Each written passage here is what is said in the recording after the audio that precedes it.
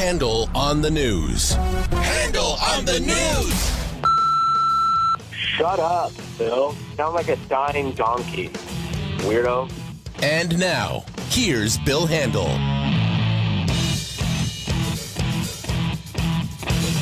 All right, Friday, KFI AM 640. Oh, yeah, it's a Friday. And we're going to have some fun stuff today. You know, John Thomas, Neil Saavedra.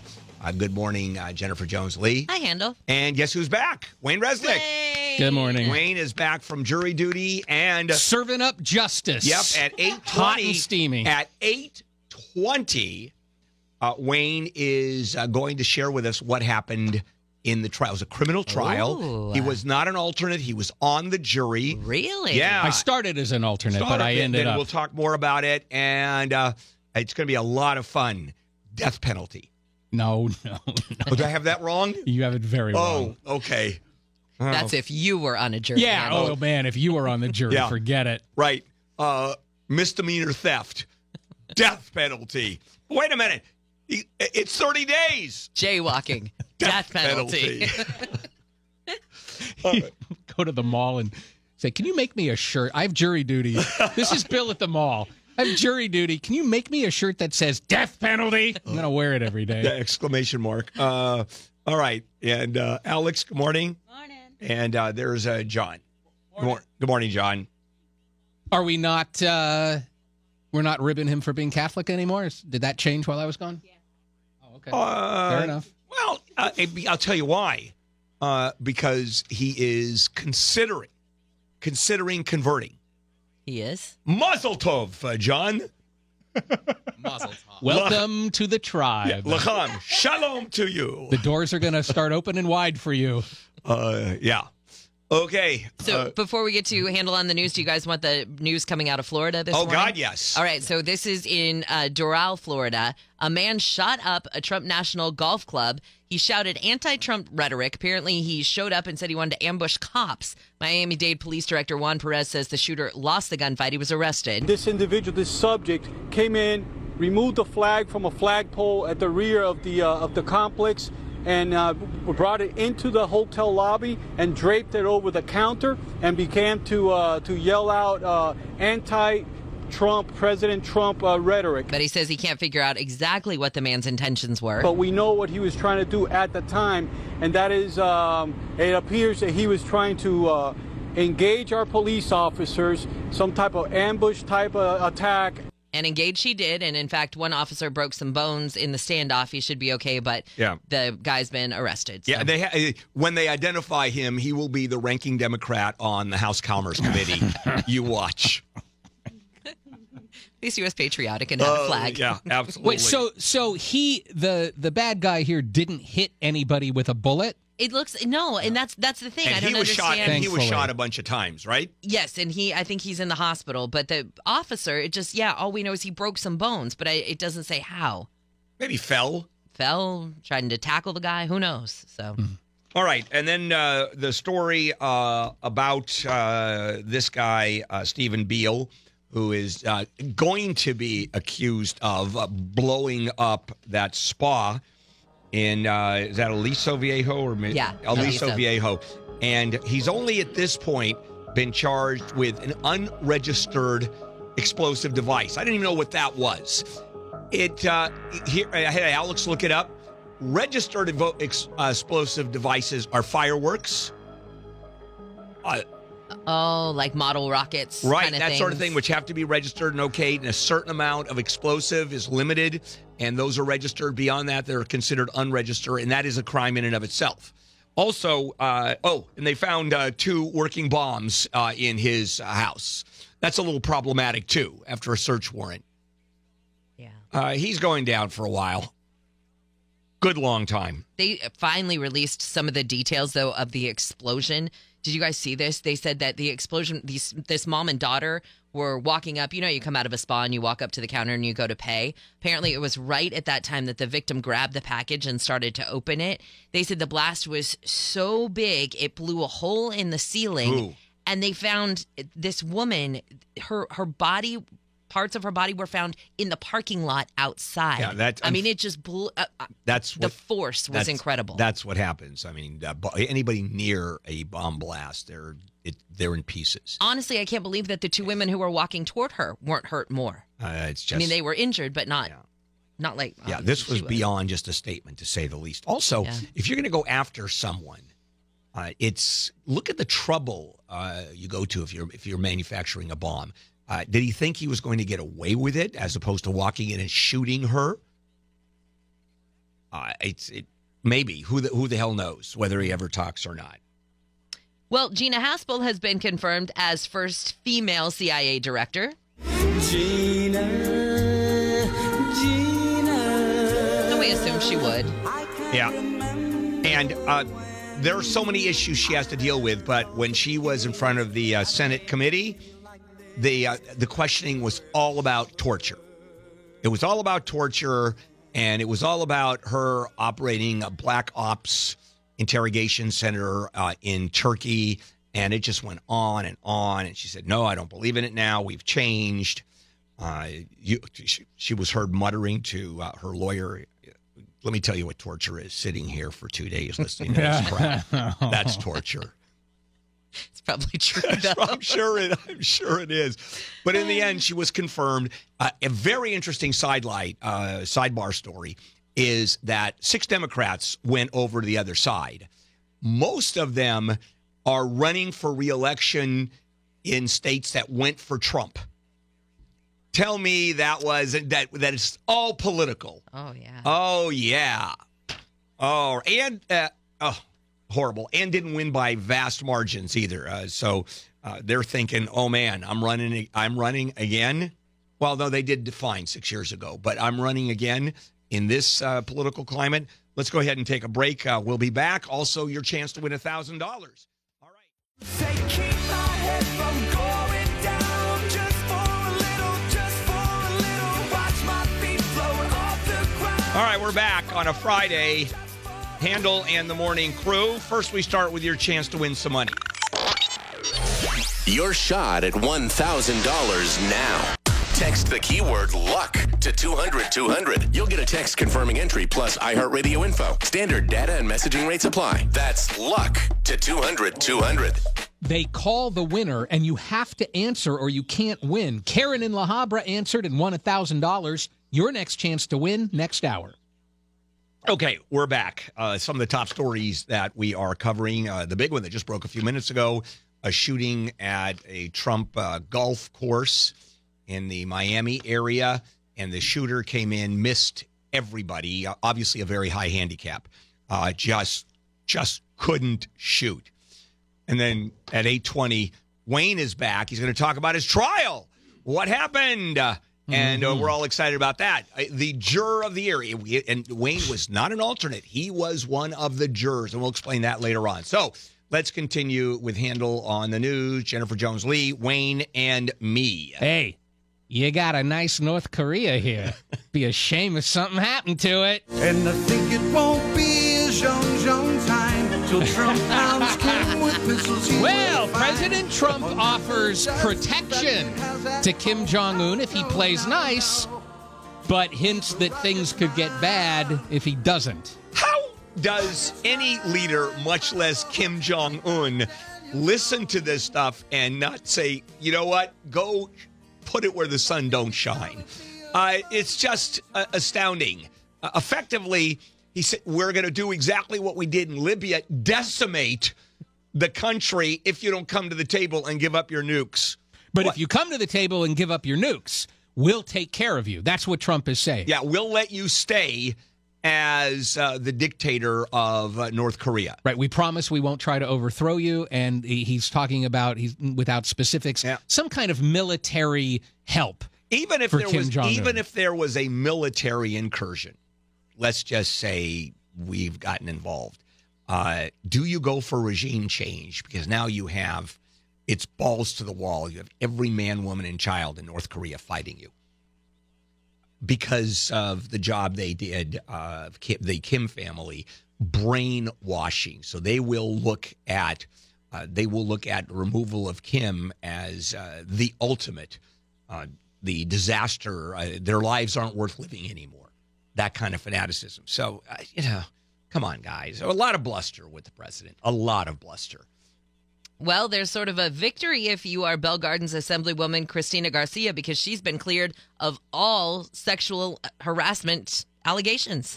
Dirty deeds and the dumb Accused of playing in a softball game in 2014 and grabbed a former staff member by the butt and tried to make the move for his crotch. And he complained, and it was ruled. I think it was the Assembly Investigation Committee said there's nothing here. Yeah, they said they couldn't verify anything, but they did say, hey, look, we acknowledge, though, she's engaged in a bad pattern of behaviors like, vulgar language. And she has to go to sensitivity and sexual harassment training. Wait, if she didn't grab him, why does she have to go to... Because she has a reputation of being vulgar and making sexual jokes. And I think she even admitted... did do something that's improper. But I don't think... Just not the thing that this guy said. I don't think the accusation is... Oh, by the way, making sexual jokes in the assembly, when did that become a basis for disciplinary action? After Harvey Weinstein was revealed to be a creep. Yeah, I guess they changed their rules. So, and she took unpaid leave. Yeah. I wonder if she now asks for reimbursement, reinstatement of her checks. Maybe. I would. She's going back to work Monday. All right. Chinese USC students. Do I have that right? Or is that the wrong story? I think you skipped 5. You skipped 5. Oh, okay. Story 5 is The Secret. That was never a secret. dirty deeds and the And this is this lawsuit against Tony Cardenas, which was filed under seal and officially in court he was only known as John Doe, but he said, I'm the target of this lawsuit earlier this month, and that it's untrue. And so now the news is that the judge said the attorneys can now say that it's him, but he already said that it's him. Yeah, so it's not big news. I'll tell you the devastating news here. There have been 3 legislators who have been removed from office or had to resign. I know 2 of them very well. Handel, what does that say about the travel or that's the circle the company you travel? keep. That's precisely the question. Birds, feathers, to the point walking together. To the point where I call them by their first names. Not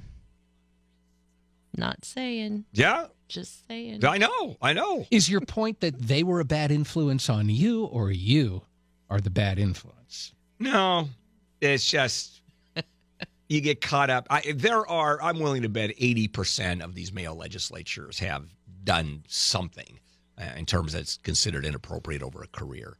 I was talking to a friend of mine who is involved in show business, and I asked, how many, if you had to guess, how many men in show business or politics or the corporate world you could make an accusation, a solid accusation that they acted inappropriately over their careers? And I said, what, 50, 60%? And he said, oh, no. Let's go into the 80 and 90% range. It's a different world. Men are wired differently. Men are pigs. And society allowed men to be pigs. Matter of fact, it's in the law. It's in the California Constitution. Men are allowed to be pigs. Okay. Let's take a break. And then Chinese students. That's correct. And we'll be back. But first, Look, I don't mean to frustrate, but I always make the same mistakes. Yeah, always make the KFI same Handel here on a Friday, May 18th. Okay, it's a free movie Friday with Adam tickets. They're giving you a chance at free movie tickets. You want to text them out now. Text reporter to Adam1, ATOM, numeral 1 for your chance to win. This is the Adam Tickets app. You can browse movie titles, buy tickets, invite friends, pre-order, concessions, all from your phone, and skip the lines. Standard data and text message rates may apply. Who the hell has data and text message rates anymore? All right, okay, but, I have to read it. And Handel, I am getting this into my ear right now. what you and I were just talking about has just changed. So now police in Galveston County, Texas say they are responding to an active shooter incident at a high school in Santa Fe. One student tells ABC someone entered her art class and shot someone in the leg. The school is on lockdown. So here's the question. How many more of these shooting stories in high schools are we going to have for the end of the show? I know, really depressing. All right, let's go back and do more Handel on the News. Jennifer Jones-Lee, Wayne Resnick, and me. And now the story we've been teasing. USC's aggressive recruitment of Chinese students now facing a bit of a challenge because of that scandal involving USC's gynecologist. Wanna go get some Chinese rock? I'm living on a Chinese rock. There was this really aggressive recruitment of Chinese students to USC, and now because of this gynecologist at the school who's been accused of inappropriate touching and lewd remarks. One guy, inappropriate touching. In the meantime, how long have Chinese students been aggressively recruited? And how many have they actually, even before aggressively recruiting? SC is simply where they go to. It's just that simple. And it's why? Because they're really good students. Because they're Asians, without trying to sound like a complete racist, Asians. And also, by the way, go to Berkeley and see how many Asians there are in the sciences. And also, they pay big tuition dollars. They pay out-of-state tuition, which makes a lot of money for the school.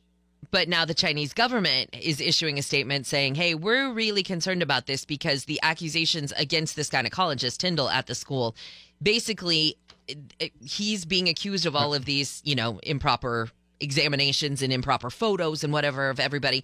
And it wasn't until after he resigned or retired that finally the school acknowledged there had been accusations against him. The school's being accused of not being aggressive enough. Yeah. So I'm sure they will be. I'll bet you they're now going to go and look for professors at every Panda Express within 5 miles of the school. Okay, let's move on. This attorney from New York City who went viral in a video screaming about people speaking Spanish now has a grievance filed against him. Yeah, with the state bar. Right, with the state bar. He also, I believe he was kicked out of his building where his offices were. And, I mean, this could be the end of his career. I don't think so. Except Richard Spencer may want to float his business card around those circles. I have to tell you, the state bar isn't going to do jack with this because this isn't egregious enough. You can be a racist all day long and scream at people. The state bar has to do with what you do interferes with your legal practice. And there is conduct not becoming. I mean, but you have to go. What's the number one reason that attorneys get disciplined? Because I think I know what it is. Abandonment of client. Here in California, client abandonment. More often than messing around with the client trust funds? Yep. Abandonment of client is the number one here in California. They take it so seriously.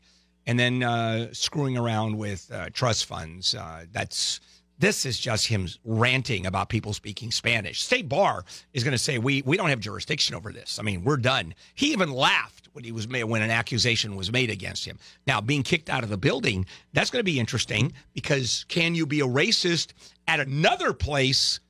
And if he has a lease, what are they going to argue? Well, that's why when I heard about that, I'm like, I'd love to see a copy of the lease to see what clause this violates. Yeah. Well, there's a L.A. congressional candidate who has posted this video of her day at Denny's, I guess, about a bathroom confrontation that she had with a man in the ladies' room. Yeah. Here's another one of which, come on, mind your own business. So a woman comes out and says there's a man in the restroom. So this candidate, Jasmina Saavedra, yes, it's Neil's sister, who walked, then says there's a man there. So this Jasmina goes in and starts screaming at him. He's in the stall. He's in the stall with the door closed. And she's going, why do you use the ladies' room? And he's going, you're invading my privacy. Yeah, that's true. It's none of your damn business. If I want to self-identify as a woman, as a matter of fact, if I want to self-identify as a woman, I can do that. And she's out of her mind. Of course, she is a member of the Republican Party. And I only say that because if you're looking at people that are really insert name of sexual activity here, it's generally right-wing Republicans. They believe in getting involved in the bedroom. Now, her defense is, she says, this is so stupid. This has nothing to do about gay or nothing. This is about how myself and the other customers feel in danger by hearing a man's voice inside. In the stall, right? Come on, really? She said you cannot put together a man and a woman in the same bathroom. Sure no way. you can. She never went to a Prince concert at the Forum then. Yeah. Because I went in there to pee, and it was nothing but women in the men's room. Right, because the lines, women's room, right, you can't get in. Yeah, the lines are so long. I was once, my mother, I was at an event with my mother at a play, and this was 100 million years ago, where my mother, she couldn't take it anymore. She had to pee, so she goes into the men's room, and I have just finished, so I'm waiting outside the door, and some guy comes out, looks at me, goes, "There's a woman in there." I go, "It's my mother." We'll be back. And finish it up.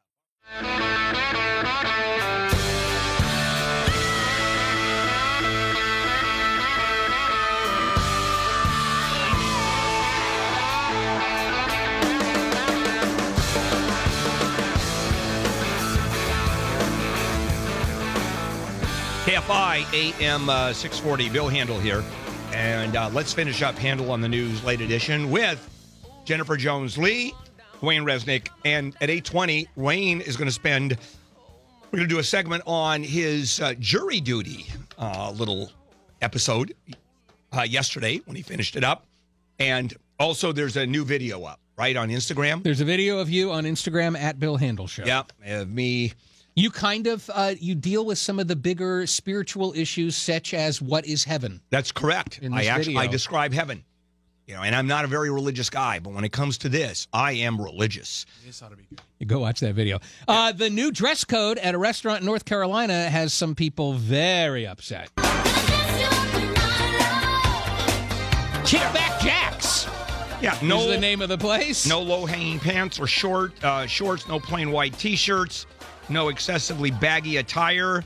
Oh, my God. And, of course, they're racist because that's typically younger African-American type attire. Also, backpacks, stilettos, balloons, and large parties are not allowed because that's true. Because when you have groups of young African-American men in hoodies and baggy clothes, they also all carry balloons with them. And wear stilettos. Yes. I can't film fetish videos of women in stilettos popping balloons? I mean, come on. Everything is racist, isn't it? And a restaurant says, "Here's our dress code." Thank you. They have every right to say that. There's an Austrian man who's been put in jail for glorifying Nazism after cops found a joke Hitler-branded wine in his house. Springtime for Hitler and Germany. Apparently, he's 31 years old, and he was found to own several bottles of this Hitler-branded wine. Yeah, and this is the problem with Austria and Germany is you can't even use the word Nazi. It's a criminal offense. And there's no thing as the Nazi party. Here we have a Nazi party. Here it's freedom of speech to print all of the pro-Nazi stuff. If you're caught over there with any of that, it's offense. I mean, it's jail time. And so here's a joke bottle of Hitler wine, and he went to jail for 6 months for it. Yeah, they were labeled. Yeah. Obviously, not in, crazy. They didn't say this, but one people, one empire, one leader. Hitler wine. I know, it's the fan base of Hitler. I know. Just Neil once gave me a bottle of wine that was, and I should bring it in because I still have it. Messiah blood wine. Oh, and it's one word, Messiah blood. Oh man. Wow. Yeah, I should go to jail for that, right? Did you drink it? No, because I'm sure it's really crappy wine. But it doesn't matter. Obviously, it's for the bottle. Messiah blood. Yeah. Trump administration wants to go after abortion by tying up the money. Yeah. Although it's not a new policy, it's a reversion to a policy that Ronald Reagan put into place in '88, and it's if you're providing abortions, you have to have a separate physical location and separate personnel from any other family planning That used to be that services. way. So if you're an organization, let's say family planning or say Planned Parenthood, you can't, according to this new law or a new procedure, you can't even say there's an abortion clinic down the road. Here's the address. We don't do abortions. Even the referral is, or even saying, giving the information, you get federal funds cut off. By the way, this is gonna fall constitutionally in about 2 seconds. Well, states are moving to either limit or even ban the marriages of children. Marriage is for older folks,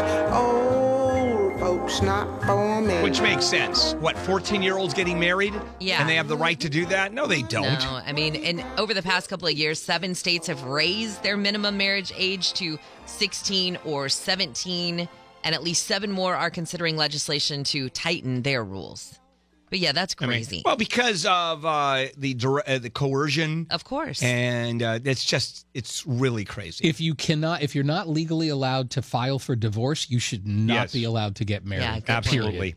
All right, let's finish it up with one more story. All right, speaking of children, the birth rate in California is at a century low. Please think of the children! Save the children.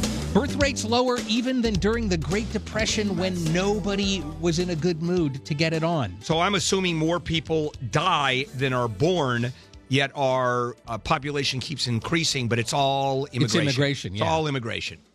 Down 3% from last year, and there you go. All right, coming up, what lies ahead for Gina Haspel, she's been confirmed, our new CIA director, and we'll talk about some of the things that she has to go through now. This is KFI AM 640. But if you close your eyes, does it almost feel like nothing changed at all? And if you close your eyes, All right, back we go.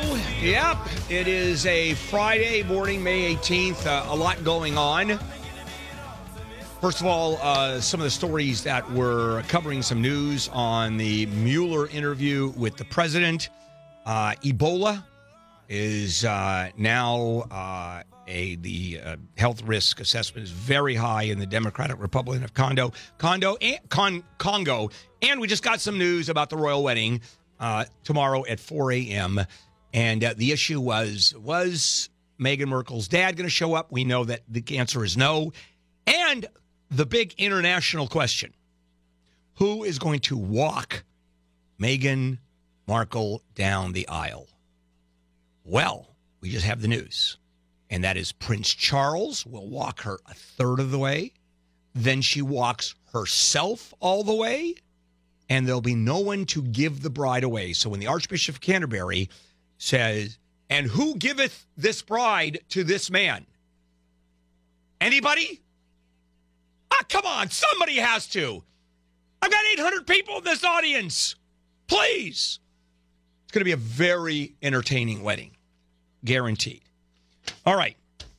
Gina Haspel yesterday was confirmed as the new CIA director, 54 to 45.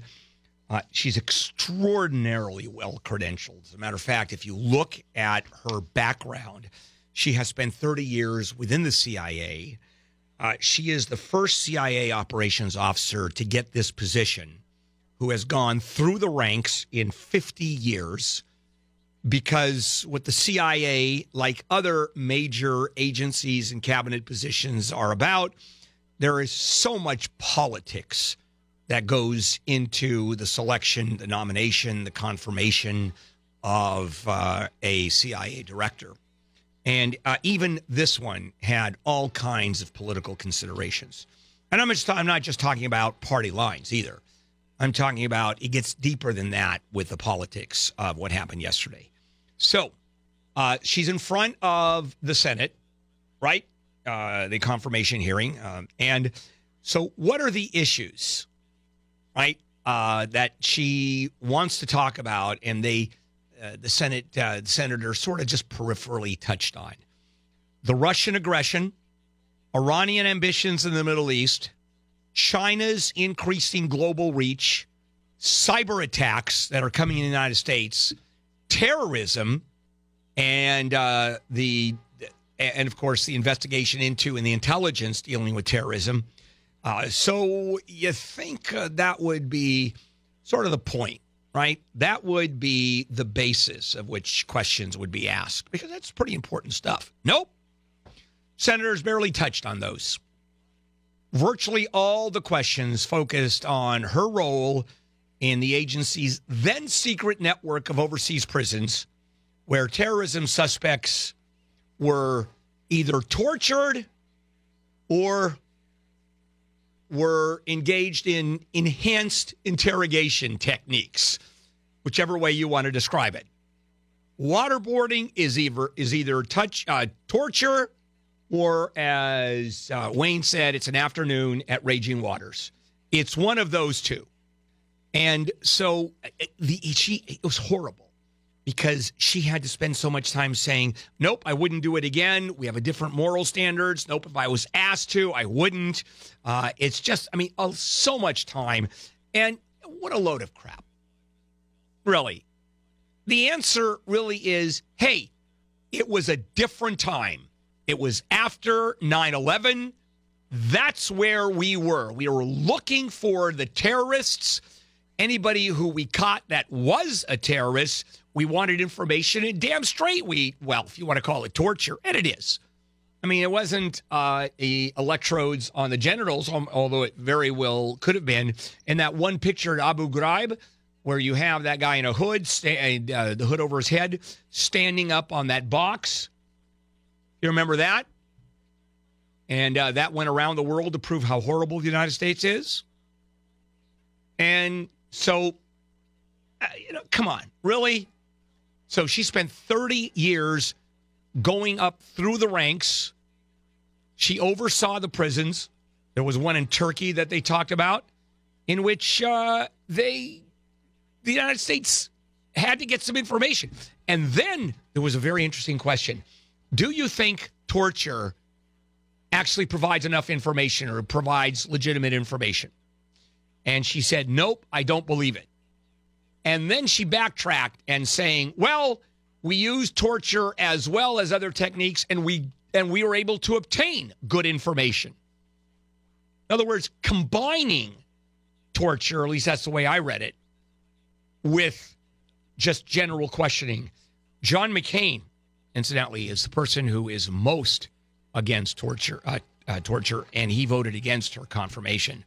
The man, the only person in Congress who actually has suffered under torture, serious torture, when he was a prisoner of war in North Vietnam. And so he has all the credibility in the world when it comes to that. So the vote is 54-45 to confirm, mainly along party lines, which it normally is. But you had 6 senators who went the other way, Democratic senators who went the other way. So why did they split? Do they truly believe that Gina Haspel is as qualified and she should be the CIA director no matter what, even if she had run these investigative prisons? Well, let's go back to politics. Remember I started with there's a lot of politics involved? These are Republicans who are running in districts, in states, or running in states where Donald Trump won, seriously won, and they had better back up the administration. So we're talking about, Democrats who, in fact, normally would vote against, but they're running for their Senate seat in Republican states. You'd better vote for her, because the Trumpists are going to start screaming about how you are a traitor to the cause. Okay, I get it. I'm voting in favor. Even though I'm a Democrat. Even though normally I wouldn't vote in favor. All right, coming up. Remember Minority Report with Tom Cruise?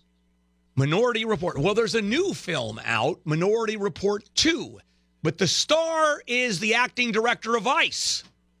Huh?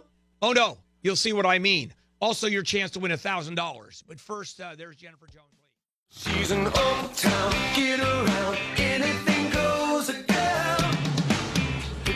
Handel here on a Friday, May 18th. Some of the big stories we're covering. There was a Trump golf course shooting this morning. Guy who came in and started shooting at the place. He was shot several times. No one else injured. Good news. And we're getting a lot of news about the wedding tomorrow. Dad won't show up. We know who is walking Meghan down the aisle. Nobody. Well, Prince Philip for 5 feet. Prince Charles. Excuse me. Yeah, Prince Philip. I mean, I don't even think he can walk anymore. He's 96 or He'll something? be there, though. Oh, yeah. And just real quickly, the update on this Texas shooting, the assistant principal of the high school in Santa Fe now says that the shooter has been arrested and secured. No comment on possible injuries to him. And it was just one student who said that somebody entered her art class and shot someone in the leg this morning. That's the report she gave to ABC News. Okay, and that just broke a little while ago. Yeah. All right. Before we get to the topic at hand, here's your chance to win $1,000. Your shot at $1,000 now. Text the keyword bank to 200-200. You'll get a text confirming entry plus iHeartRadio info. Standard data and messaging rates apply. That's bank to 200-200. The winner is notified with a phone call. If you don't answer it, they move on to somebody else. James in Fallbrook, he answered the call and won $1,000. Your next chance to win coming up next hour. All right. When the president talked about during the campaign that he wants to stop illegal aliens coming in, and as far as asylum seekers, to use extreme vetting. And I question what that is, because already the vetting is pretty hard. I mean, it can take 18 months before someone is allowed in the United States, assuming that the application is made outside the U.S. So we're talking about not even doing it at the border and being, quote, illegal, but I'm talking about asking outside. So what is extreme vetting? Well, here is what the administration wanted. And do you remember Minority Report, where Tom Cruise was part of figuring out people were going to commit crimes, sort of a mind, a Vulcan, what do they call that? The mind, whatever they do. You put your finger on your forehead and you Vulcanize the person. Never mind. Figuring out what someone is going to think. And that's precisely what ICE wanted to do with a new software program that actually mines Facebook and mines the internet and wants to find out the kind of person you want, that you are going to be, and are you a risk? They call it the Visa Life Cycle Vetting Program. And what it does is determine in advance, is the visitor going to or might commit criminal or terrorist acts, or is a positive contributing member of society? Now, I happen to think I have no problem with when someone is applying to come to the United States. We want someone that's going to help, not hurt. I don't even want someone that's going to be sort of a neutral person coming in here. Not going to help, not going to hurt. No, I want people that are going to help this country. So I have no problem. Except, how do you figure out what they're going to think? How do you figure out if that person is a threat? Now, obviously, if it's on a terrorist watch list, that's not a problem. But if you have an algorithm that mines all of the internet and puts it all together and a machine figures it out, and you are precluded from coming in this country predicated on what this computer program says about what you might do, it's a civil liberties issue, don't you think? So Democrats are saying no. Civil libertarians are saying this is going to chill free speech, unproven technology. So you know what ICE did? They dropped it. Did they drop it because of the civil liberties aspect of it? No.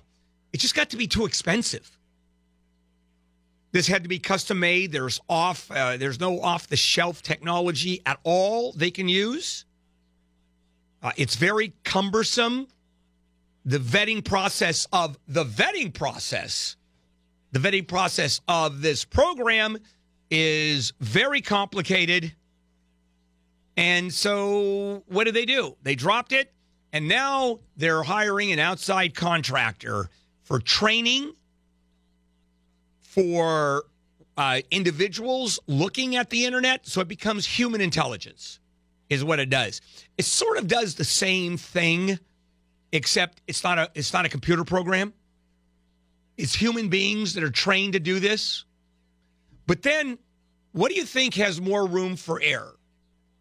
Human beings or the computer programs? And therein is the question. How much information is the government entitled to? I think it's unlimited. Should the government be able to predict how you are thinking? Well, then don't go on the internet. Don't have a Facebook page. I'm fine with this algorithm. And I think it could open up the question because I really want to know. I truly want to know. They do that already. Someone applies to come here for a visa. How much money do you have? Do you have assets? Do you have a job? Do you have family here? What kind of job do you have?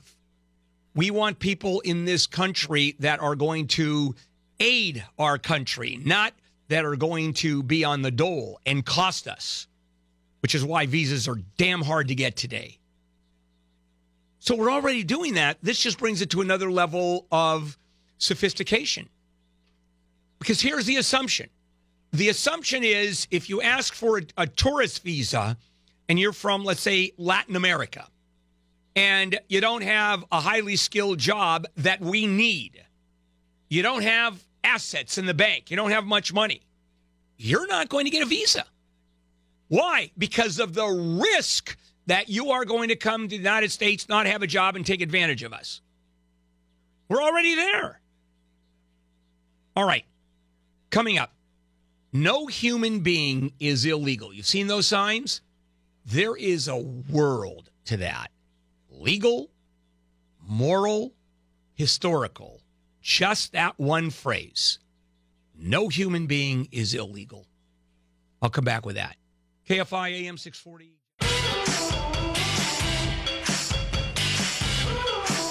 KFI Handel here on a Friday, May 18th. Some of the biggest stories that we are covering. First of all, certainly the wedding tomorrow. And it starts at 4 a.m. And I think we're covering it live here on KFI. I do believe that's the case. And we now know who's going to be walking Megan down the aisle. Nobody. Who's going to be giving her away? Nobody. Okay. And other story, an Ebola story coming out of the Democratic Republic of the Congo, used to be the Belgian Congo. And that's a big issue I want to talk about if I can throughout this show. All right. Now, two issues about language that I want to discuss. One of them is just the controversy of what the president said at a meeting. We talked about that meeting in which he had members of the law enforcement community and elected officials who went to Washington to meet with him regarding the sanctuary state issue. As you know, the federal government is fighting sanctuary state. Here in California has filed a lawsuit, and you have counties and you have cities that are just saying we have no part of it, we want no part of it. And it turns out that the president invited those people. Part of the conversation was he called some of these illegal aliens animals, and that has exploded. How dare he call Hispanics animals? And he said, I'm going to quote, "You wouldn't believe how bad these people are. People who've been deported from the United States. These aren't people, they are animals." Last year, he also talked about MS-13 gang members being, quote, animals. So last night I was listening to the John and Ken show, and Ken, who is doing the show by himself while John's on vacation, played the entire clip. And son of a gun, if Donald Trump wasn't talking about criminals, who had been deported from the United States. They are animals. We don't want, and we're talking about some of them heinous crimes. And so the president gets nailed for referring to criminals as illegal aliens who have been deported as animals, and that part is sort of left out. Now it has simply become Hispanics are animals. That's the way it's being interpreted. Come on, guys. Really? I mean, the anti-Trump people will say anything. See, here's the problem. And that is when Trump talks, Trump lies. And we all know it. But when you have the media exploding and looking at it and taking things out of context, his argument, fake news, biased news, I got to tell you, it holds water. And it's for those of us in the news business, I consider myself in the news business, sort of, kind of, maybe. Well, certainly Jennifer Jones-Lee is in the news business. And it just has to rile you. She's doing a recording. I was going to bring her in, but she's doing some news. All right. So there's that one. All right. I'm done with that. Just want to put that on the record. Now, something that we can dive a little bit deeper into, and that is the entire concept of no human being is illegal. As you see these demonstrations and these marches of activists and mainly Hispanics, Latinos and Latinas who are in favor of the undocumented. A lot of us call them illegal aliens, mainly because under the law, there was no such thing as undocumented, and they are referred to son of a gun, illegal aliens. And one of the protest signs universally is no human being is illegal. And that in and of itself has become a linguistic dispute. How do you refer to the 11 million people living in the U.S. without legal residency? Well, a lot of people call them illegal aliens, as I do. And there's a linguist and professor at UCLA of the Chicano Studies, Otto Santa Anna, makes an interesting point. We don't call pedestrians who cross in the middle of the road illegal pedestrians. A kid who skips school to go to Disneyland is not an illegal student. Therefore, calling somebody illegal is not only not fair, it is pejorative, and it is, for the most part, racist. Because when we talk about illegals, what's the first thing that comes to mind is Hispanics. Leaving out the fact, of course, these people that 99% of the folks are illegal, although they're saying that's not true. Far more people have overrun their visas who have come here legally. And I don't know the stats, but whether the stats go one way or the other, the first thing that comes to mind when talking about illegal is a Latino, certainly in my case, and I think certainly in your case, and I'm guessing here, but I don't think I'm wrong. Well, here's the problem with the argument we don't call pedestrians who cross the middle of the street illegal pedestrians. Because crossing in the middle of the street is a violation of that law. The pedestrian, the status of that pedestrian, now we're talking about legal status, not violation of law. The status of that pedestrian is a legal status. What we would have to do is, in fact, call a person who is here legally, an American citizen, for example, we would have to call them legal pedestrians who have violated the law. Because it all boils down to legal status, and that's what's missing here, is that we're glossing over the issue of the illegality in and of itself, of just being here. Being in the United States without documentation, without having the right to be here, that in and of itself is a violation of law. Being a pedestrian is not a violation of law. Now, you can violate the law, but you see the difference? And what people who argue no human being is illegal, they sort of gloss that over. Okay, so that's the legal issue, but there's plenty more to talk about. The politics, the history, And is it pejorative? And the racism. And it's argued that just simply referring to someone being illegal is racist in and of itself. I guess the word illegal, when you're dealing with someone who isn't here legally, that has become racist and pejorative. And I'll share that with you when we come back. KFI, let's check in with Jennifer. KFI, Handel here. It is a Friday morning. Some breaking news I'll tell you about in a minute.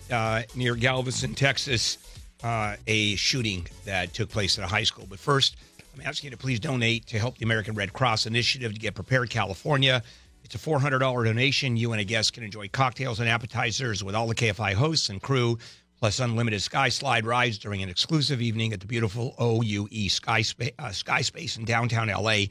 You have to be 21 years or older. 100% of the proceeds benefit the American Red Cross Get Prepared California campaign. Limited tickets. Go to KFIAM640.com, and the word is CERT Mixer.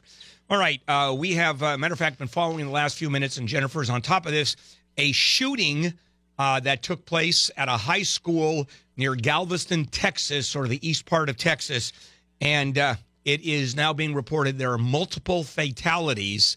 So what's the latest on that? According to the Houston Chronicle this morning, a shooting at Santa Fe High School has left multiple fatalities, according to a law enforcement source. The source says the gunman was a male, but didn't say more than that the shooter's been arrested and secured, as they put it. Several other students, as well as an officer, were injured in the shooting, according to this law enforcement spokesperson. And all we know is that looking on a map, if you could... Santa Fe High School is kind of halfway between Houston and Galveston. So on the eastern side of Texas, that's where this took place. And towards the south. Yeah, towards the southern end, on the eastern side, toward the Louisiana border. And at this point, though, that's all we're seeing. This happened at a first period art classroom. One girl told ABC News that somebody walked into her classroom and shot another girl in the leg. But there was a parent who said he saw ambulances taking away a number of kids on stretchers. All right, a couple of caveats here. Whenever a story like this breaks and the initial news comes out, inevitably the news is wrong. That numbers are different, where people were are different. What we do know, and I think this is solid information, the shooter has been apprehended, correct? Yes. That there is no doubt about. Right. And he is in custody. Correct. We do not know if the shooter has been wounded by the police or he was shot by the police. Do we have information on that? No. All right. We are hearing multiple fatalities. And immediately when it comes to mind, when you hear multiple, 3, 4, maybe more. Last time around when we heard multiple fatalities, you go, okay, how many is multiple? Then all of a sudden you hear 15 or you hear 20, and then it becomes a story of just unbelievable importance. We do not know if there's a press conference that's been scheduled at this point, correct? No. And have there been any official statements released by the police? No. I've got this one from, let's see, this is from... Pardon me for a second. Police are on scene of a shooting. We have done an amazing job to get the students out of the building safely and to reunite them with parents as we are able to. That's Chris Richardson, who is the assistant principal of the high school near Houston.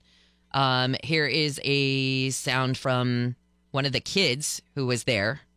I heard so many people saying that, there was gunshots and that, people were dead, and I didn't know what to think. I was, shaking. My anxiety it was bad.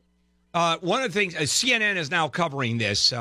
Fox is not yet covering this. I'm looking at video of the high school. These are helicopter shots. There is a helicopter that is on the premises with a gurney next to it. Obviously, a ton of police cars. People milling about. This is no longer an active shooter situation. So there is calm. There is... obviously, no fear that there are other shooters in the building. You don't see SWAT. What you do is see many police cars and certainly many police officers. We don't know where the students went. I'm assuming that the school has already been evacuated, and because I don't see any students there.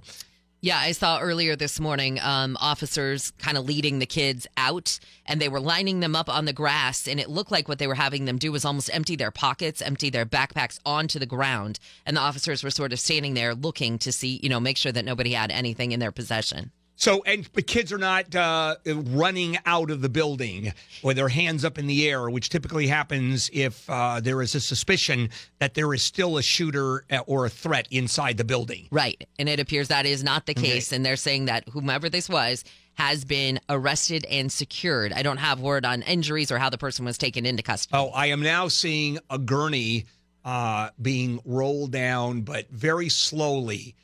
By what I assume are a couple of paramedics, but they seem to be in no rush whatsoever. So either I don't think that's a life-threatening situation. And I have not yet seen the helicopter, the air flight helicopter, the medical helicopter take off. Maybe there is, because I don't know if there's video that's available that is happened near in real time where the shooting took place or students being let out of the building. So here's what we're going to do. I mean, the story is now unfolding, and it's a big one because there is a high school shooting that already occurred, and it's being reported that there are multiple fatalities and, of course, a group of students that are wounded. So when we come back, we'll start with Talking Tech with Leo Laporte and then interrupt. If there's any more news, we'll break right in. If there's a press conference, which I'm assuming at some point the police are putting it together, you know that the PIOs, the public information officers, are all over this thing trying to figure out what do we say, when do we say it, how do we deal with this. So they're planning that right now. And the police, I'm assuming it's already in the investigative stages because there's a lot of calm. No one is rushing anywhere. So we'll keep you apprised of what's going on as the morning unfolds. This is KFI AM 640.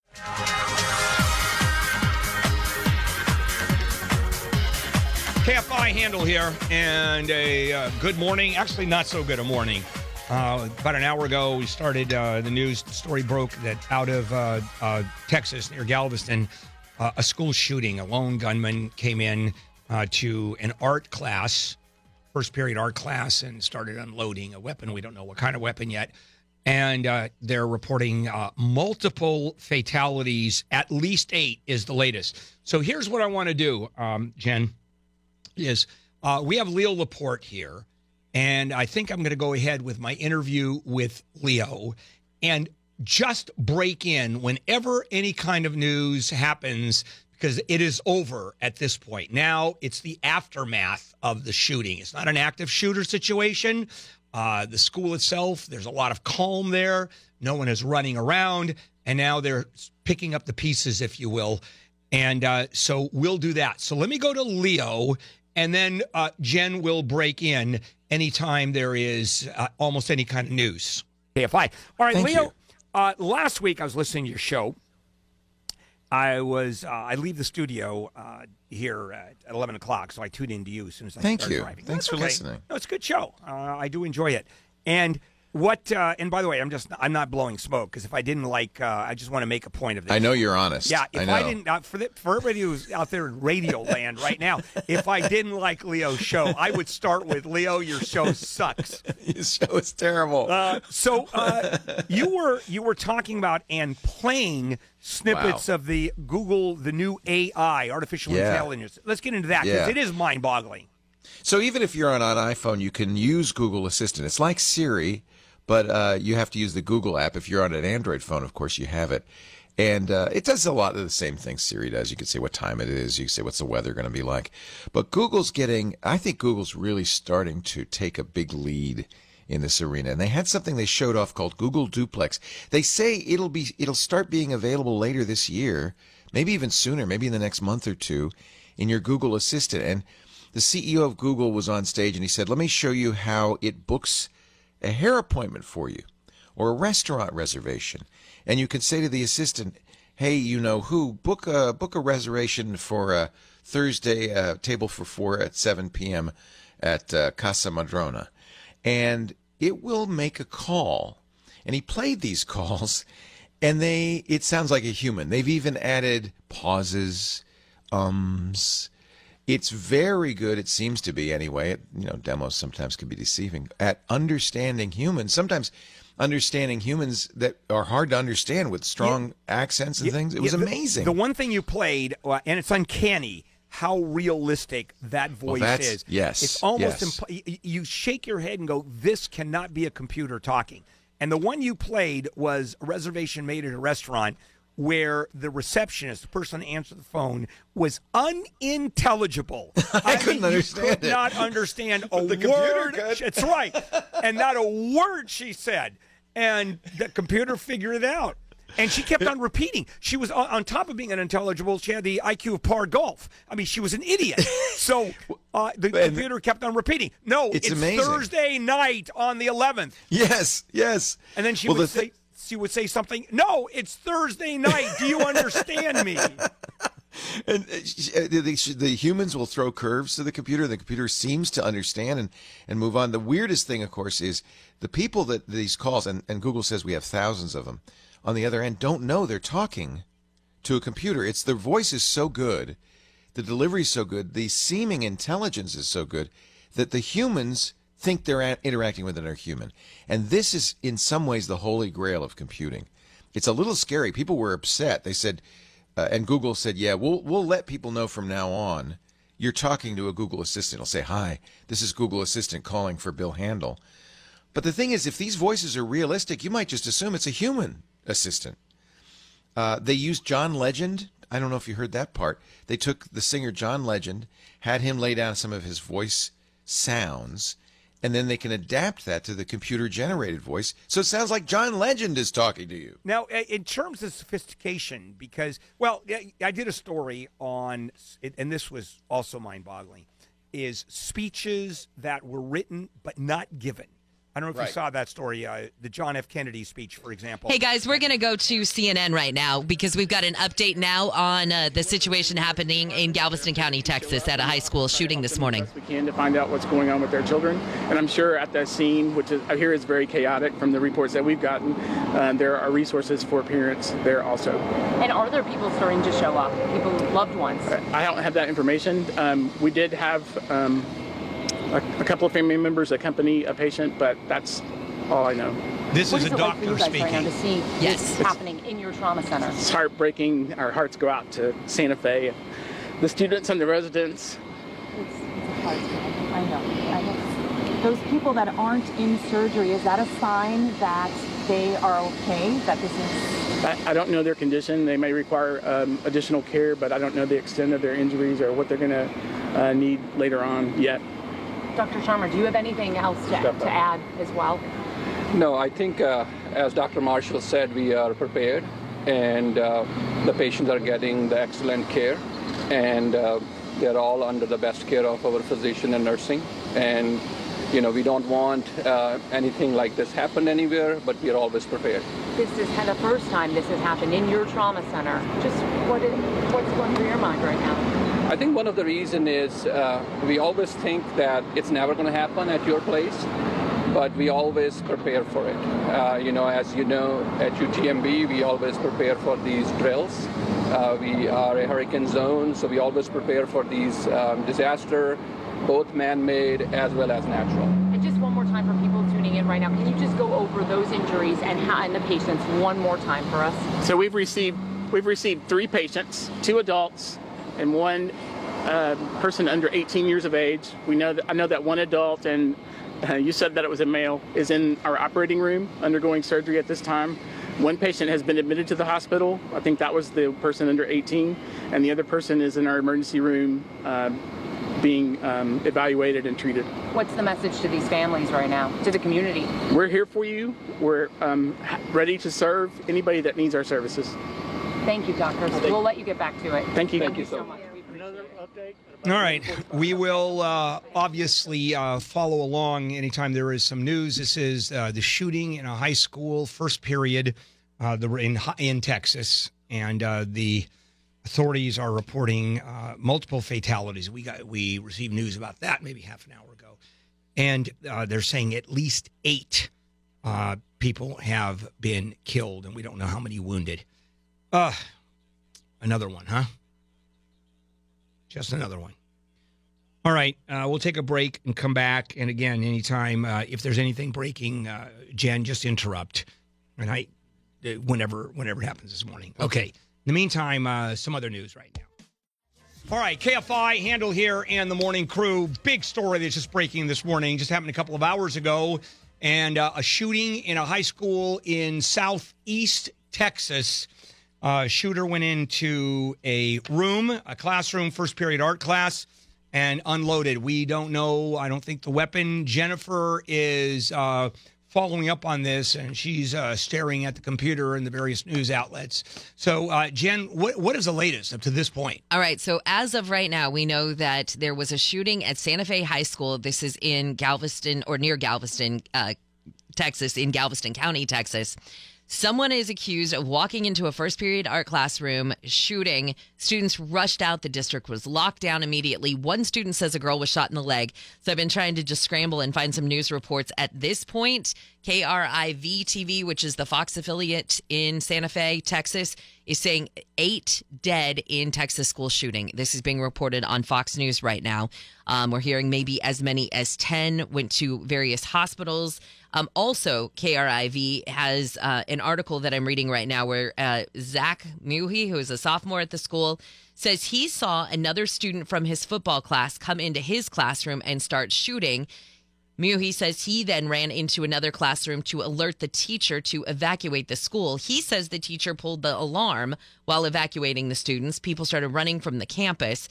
Now, we're also hearing that a second person has been detained. So we've got one person in custody and a second person detained, according to the sheriff in Harris County. And a member of the Houston Police Officers Union says one officer has been airlifted to the hospital. All right, this just coming in, KHOV in KHOU, I'm sorry. I think in Houston is reporting that there is a bomb in the school, according to the shooter. That the shooter said there's a bomb. They're now sweeping the school for bombs. And Wayne and I were discussing just a few minutes ago, was this because there is a specific threat, or is this simply protocol when there is a shooting? And now we don't know, but it's being reported that the shooter said there is a bomb. Also, I've just noticed that and I think this may have very well been a videotape, a second life flight helicopter landed right next to another one.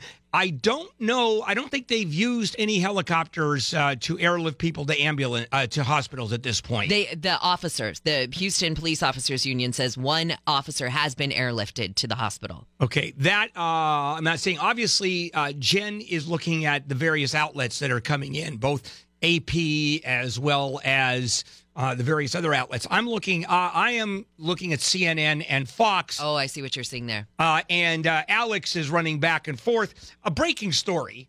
And, of course, this is a massive story. Yet another high school shooting. Geez, how many can we possibly have, huh? It's just insanity is what it is. And this one, they're now... Jen had originally said it was reported that at least 8 dead. KRIV TV says it is 8 dead. They're reporting that is the number. We don't know how many wounded. As Jen said, there was one air flight helicopter, and did you say it was a police officer? Yes, according to the Houston Police Officers Union, one officer was airlifted. All right, so we have to assume there was a gunfight, obviously. We don't know what happened in the room.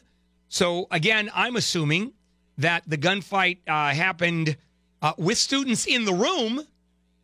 And, again, I'm speculating because at this point, there is very little to do other than speculate. All right, we are going to take a break and come back, and then we'll start Handel on the News late edition. And what Jennifer will do is at any moment when there is breaking news, she'll either interrupt herself, or she will interrupt our commercial breaks, or she will interrupt Handel on the News late edition, or she will interrupt your visit to the bathroom. Handel on the news. Late edition. Handel on the news. And now, here's Bill Handel. All right. Friday, May the 18th, and we're opening up Handel on the News Late Edition with some pretty horrible news, if you haven't been paying attention. Yet another school shooting, this one in Texas, southeast Texas, confirmed 8 people killed. Shooter came into a first period art class and just started unloading. We don't know the kind of weapon.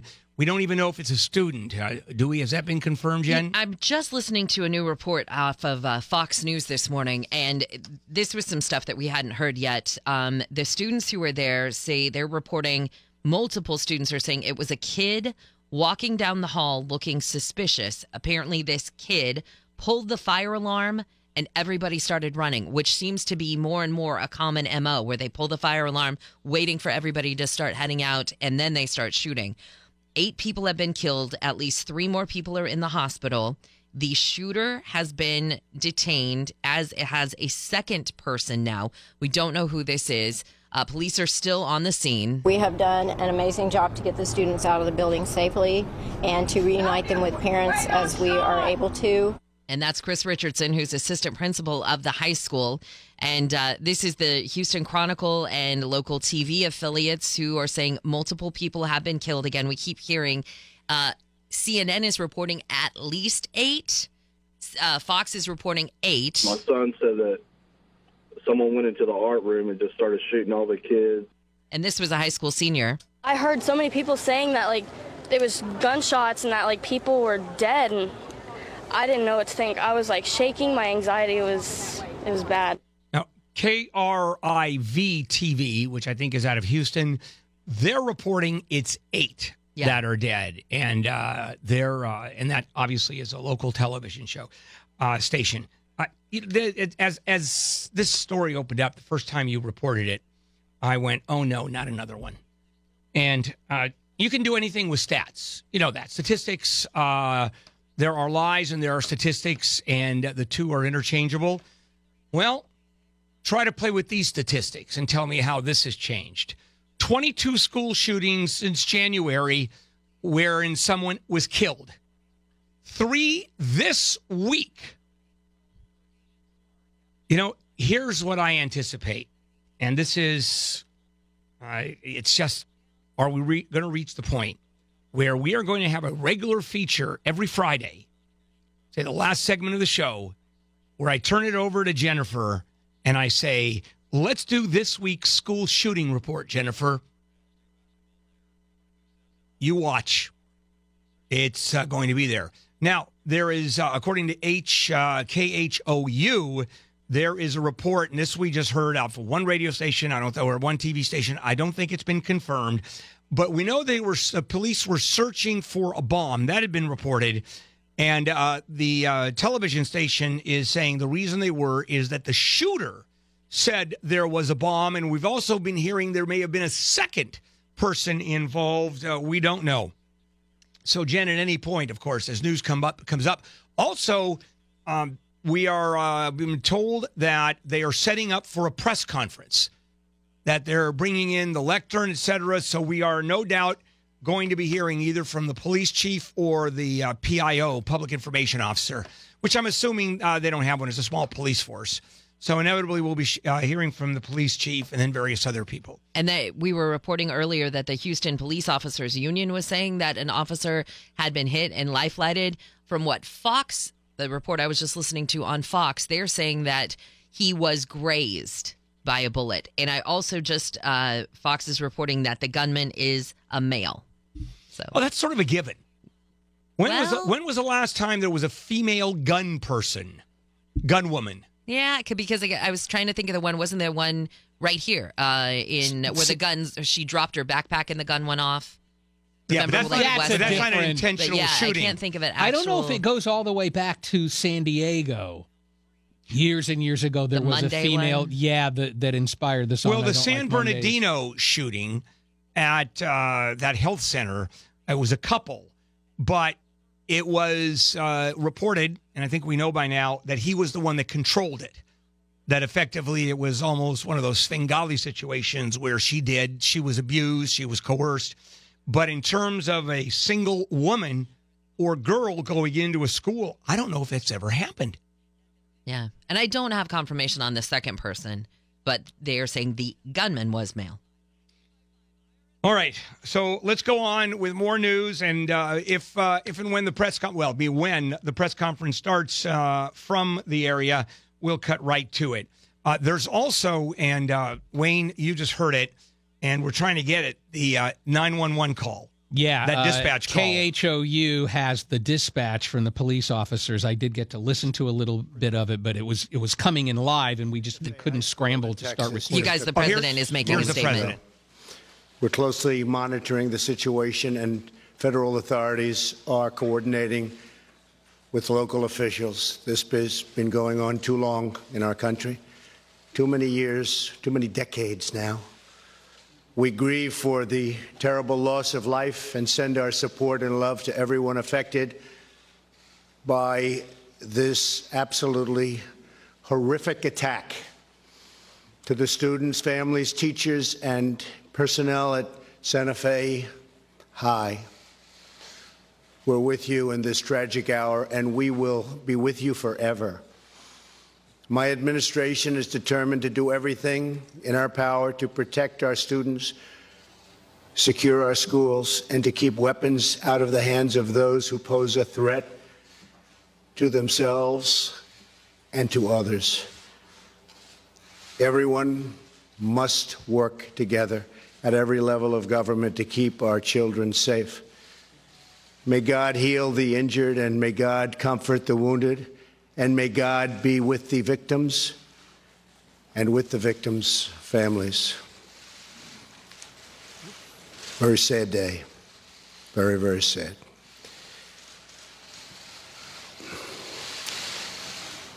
On another note, very positive note, I'm honored to be here today with so many leaders from across the nation who are committed to the crucial issue of prison reform. Okay, we're out of that. So please, come on. You put the two together and we go into politics. Also, the president was reading off of a teleprompter.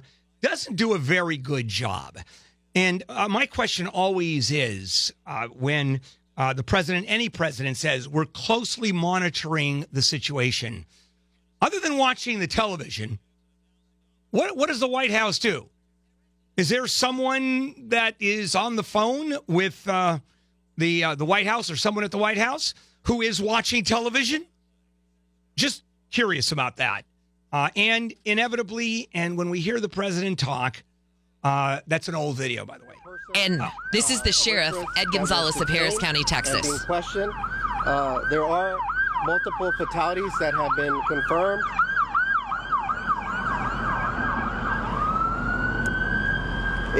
The number varies, but it could be anywhere between 8 to 10 fatalities at the school, including students and some adult staff as well. There was also an injured Santa Fe ISD police officer that was injured that's being treated at a hospital. I don't know the extent of his injuries. Area law enforcement, including the Harris County Sheriff's Office, is conducting a systematic search of the school just to make sure there's no additional students that are either injured or hiding. And so that's ongoing right now. And then we're also making sure that we conduct a thorough search to make sure that there's no other devices or anything that could be at the school. So our thoughts and prayers go out to the entire Santa Fe community, to the Santa Fe ISD, to all those that have been injured and suffered loss of life out here. But at this point, we do have an active crime scene that we're investigating. They could expect a large police presence out here. We're being told there's a family unification center at the 13,300 block of Highway 6 where parents could reunite with their students. And additional information will be forthcoming. Right now, it's very limited. We're just one of the agencies that responded out here to offer support. And so that's what we have out here. There's multiple fatalities. It could be anywhere between 8 to 10, the majority being students. One male is in custody, and then a second one, again, was a person of interest. Both are believed to be students here at the school, and that's what we have at this moment. And this happened a little bit before 8 o'clock this morning. Sheriff, about the type of weapons? We don't know that yet. We're searching the entire school, and it's an active crime scene. So all the details about specific injuries and firearms evidence will come later. What time did he get access? I don't know the exact time, but it's my understanding it happened right before school started, so I would guess it happened anywhere between 7:30 and 8. It's my understanding. I don't have the exact time. How old was the shooter? How old is he? Just that he was a student here at the high school, so I would imagine in his teens. He's a current student? Algo en español, por favor. Sí, estamos aquí en la escuela de Santa Fe High School. Tenemos confirmado que hay varias personas muertos aquí. All right. The sheriff. All right, that was Sheriff Ed Gonzalez, obviously bilingual. I think the interesting part of his press conference is that he is not talking about the 8 dead that have been confirmed by virtually all the news outlets. He said between 8 and 10, and that's contradictory to what the news the news outlets have said. And it goes back to what Jen started saying hour and a half ago, at least 8 dead. And we're not hearing how many wounded. We're hearing one police officer was wounded, and then he was airlifted to a local hospital. Whenever we hear of these shootings, and in this case, 8... Handel, you might want to take it again. The sheriff speaking again. Approximately 10. That's still not fully confirmed. I know that it could be in that range. But I'm told the majority of those are probably students. Algo así, ¿qué le dice a la gente de esta comunidad que está muy preocupada con lo que ha pasado? Is that something that you're hearing, Sheriff? I'm not sure about. I haven't heard pipe bombs. You hear other explosives. Have you heard anything about other explosives that are possibly here? We always consider that a possibility with these type of situations. So I know we're searching with that. Our Harris County Sheriff's Office bomb unit, along with others, are searching for that as well. So we'll conduct an active search. I just came to give some preliminary information just because I know we hadn't come out yet. So as soon as we find out more, either myself or somebody else will come out here shortly. Sheriff, any idea where it actually happened, inside or outside? All right, the sheriff is leaving. That's Sheriff Ed Gonzalez of Harris County, and he is saying in the range of 10 people have been killed.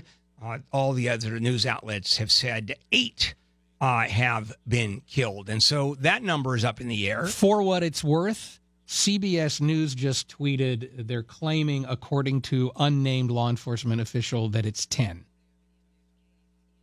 That just got tweeted. Yeah, now, whether that is false or they're jumping the gun, I don't know. What ends up happening, and every time one of these stories break, and we have to keep reminding people over and over again, is inevitably we'll be wrong, because there are different news reports coming in where you have various, they're getting news reports from various parts of the school, police officer over here, an investigator over there, and the entire picture isn't given to us until much later.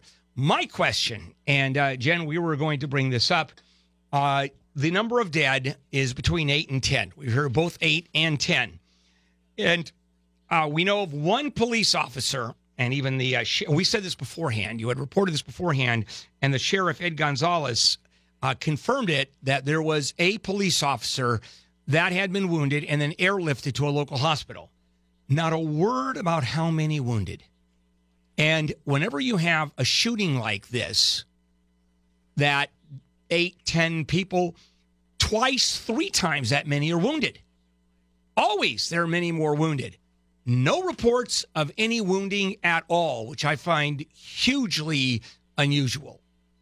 And again, are you hearing any reports of wounded? No, I mean, honestly, as you're saying, and this is awful to think, but that this person, I am seeing that multiple, like report after report of the kids who were at the school reporting it was shotgun that this person had, that it kind of appears that the majority of the people who were shot were killed. That there weren't many injuries. They were killings, period. Wow. And we're also hearing, and you reported this earlier too, that the gunman, he tripped a fire alarm, and that means that the students are going to rush out in the hallway. Yeah, according to this Fox News report just a few minutes ago, that the gunman was walking down the hall, pulls the fire alarm, kids start to run, then he starts to shoot. And so when we talk about the fact that it was one class that's been discussed, an art class, first period art class, originally is that he came into the classroom and started shooting. Now we're hearing that he pulled the fire alarm, and the assumption is that the kids had to go out in the hall, or he pulled the fire alarm, the alarm went off, and before they could run out in the hall, he went in and started shooting. Yeah, the alarm could have been right outside this art classroom. Like there's the possibility he pulls it, the kids start to scramble, he turns, walks into the classroom, and starts to shoot. All right, why don't we do this? Let's continue on with some more news. Can I just throw in one? It's not a new fact or anything, but to show what's wrong with this country, somebody, it's not anybody, a big person, somebody just tweeted, the real tragedy of the Texas shooting is the sheriff giving a press conference in Spanish. What is wrong with people? Hashtag MAGA. MAGA? Make America Great Again. Oh, the rallying cry of Trump supporters. Yeah, it was disgusting. It was a little unusual when I heard the sheriff speaking in Spanish until I realized this is Southeast Texas with obviously a very large Hispanic population. Because you heard a few of the reporters asking in Spanish. But typically, for example, the only reason that we don't carry Spanish speaking is because our audience, we don't carry Telemundo or Univision, because you can bet there are reporters like crazy from those Hispanic networks and outlets that are asking those questions. So the sheriff, I was singing when the sheriff started speaking in Spanish. It occurred to me that, number one, you've got a very large Latino population, but then this is Southern Texas too. So of course you'd figure there would be a large Latino population. And also, he's pretty bilingual. I got to tell you, this guy is truly bilingual. His Spanish is obviously perfect with no accent. His English is perfect with no accent. Maybe that's a prerequisite in Texas. It might be, and you could hear in the background, some of those reporters were asking him the questions in Spanish. Oh, yeah. And did you guys notice, too, that, when they put up the podium for you to put your microphones on when you go to these news conferences, the very first three at the top, I believe at least 2 out of the 3 were Spanish. One looks like it was the Univision one. One was said something else in Spanish on it, obviously, so you knew he was going to have to go back and forth. I've never seen somebody go back and forth during a news conference. Usually they do it in English, then they do it in Spanish or whatever the other language is. I've never seen them go back and forth like this before. I think that, and it was occurring to me, I know we're off track on this one, but it's unusual in that it's the difference between Spanish and English and Latino and Anglos in that part of the country is sort of interspersed. There really is no line. It's just sort of everybody who's there. And it's just, you wouldn't see that here. I don't think you would see that here. Or I'll tell you where you wouldn't see that is South Dakota. Chances are you would not ever see that there. Okay, why don't we do this? We actually have more news to cover. So let's do a story or two. We'll take a break, come back. John Thomas is with us. We'll do some politics. This is a super segment. Do you want to just keep going? No, I think he meant go to the top and then take the break. I'm sorry. Yeah, that's what I meant.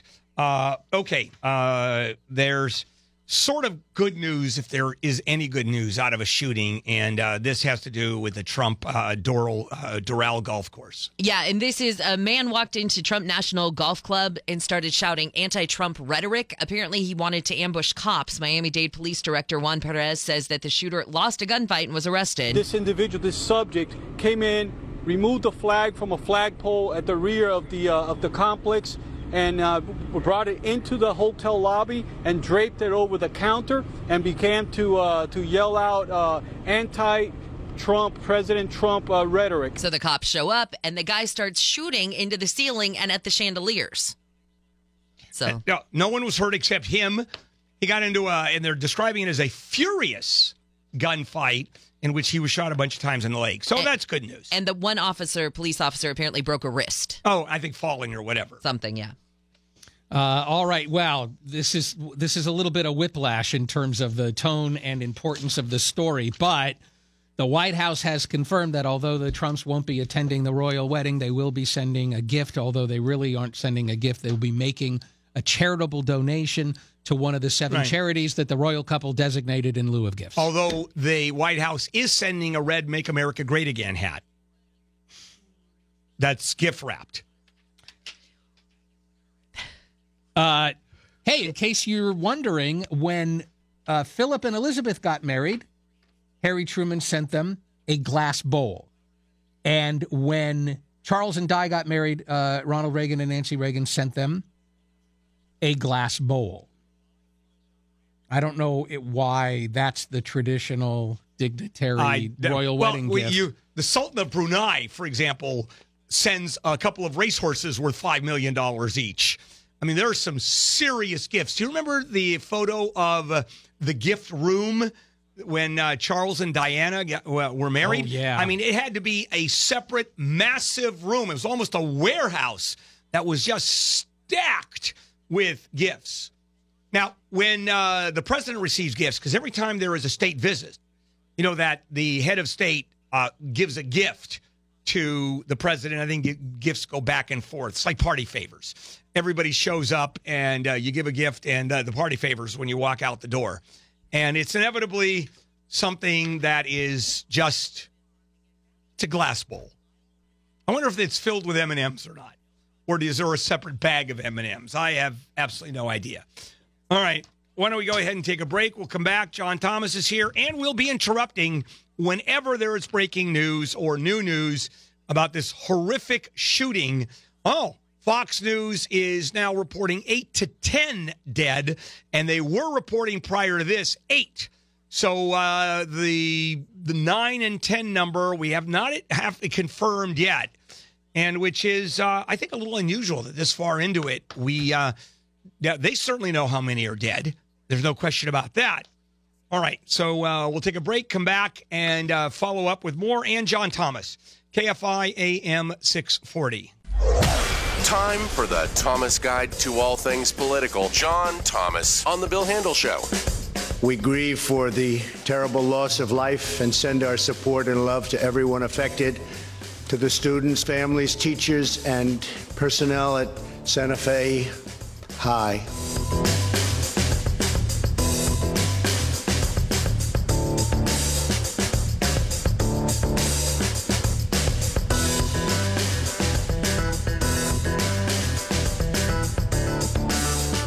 All right, we're back. Bill Handel here and the morning crew.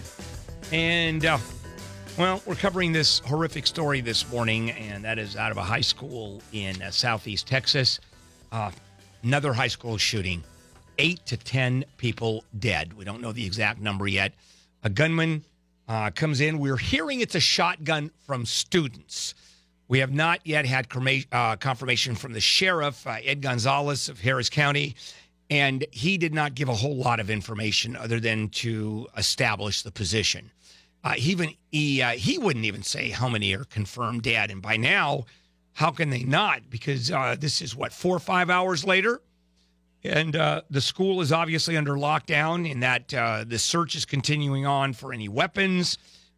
What Sheriff Gonzalez did say is there still may be students that are hiding in various places that are so traumatized they're afraid to come out. All right. So John Thomas is here. And John, what we're going to do is whenever there's breaking news, we're going to interrupt us. Yeah. I don't know if you said this earlier, but I was over at CNN just a few minutes ago, and they had a student call in, and the student basically identified that the shooter was a student.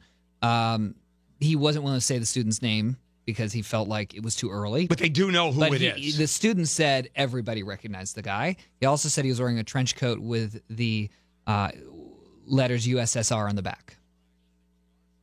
That was a student who was there. So trench coat. And the weather? And they used a sawed-off shotgun and a pistol. And just Jen, real quickly, they're in the middle of a heat spell. It's in the 90s in Texas right now. That's what it looked like. I mean, all the kids were wearing T-shirts and shorts. And he walks in with a trench coat on? They said that the students who saw him said a kid looks suspicious walking down the hall. Well, if he's walking down the hall in a trench coat, that would be suspicious. Wow. And then they're saying it's a shotgun. Most of the kids are all saying, yeah. A sawed-off shotgun. Oh, I hadn't heard the sawed-off. Yeah, sawed-off shotgun and a pistol is what I'm hearing. Now, one of the things we talked about, and you have a lot of expertise with guns, and usually I make fun of you, but I'm not going to this time around. But so I can call you an expert in guns. I mean, that's fair. Okay. Yeah, no, you are. I mean, oh, gosh. I know quite a bit. Okay, yeah, go on. you do. As a matter of fact, if I ever asked you to bring your arsenal in, it would take half an hour and we wouldn't have enough room in this studio. But let's talk a little bit about using your expertise. Very few people wounded. All we've heard is that one cop has been wounded and was airlifted out, and we have 8 to 10 dead. Well, and that you at all surprised? No, I'm not, especially if it was a sawed-off shotgun, because the shooter probably understood that, when you saw off the barrel, it spreads. The shot spreads very quickly. And so if you're sophisticated in your use of that, you get almost point blank and you pull the trigger. What I had also heard while I was over at CNN was one of the victims that he ended up killing, he wounded her with his shotgun, and he came over and did a headshot with the pistol. Oh, my God.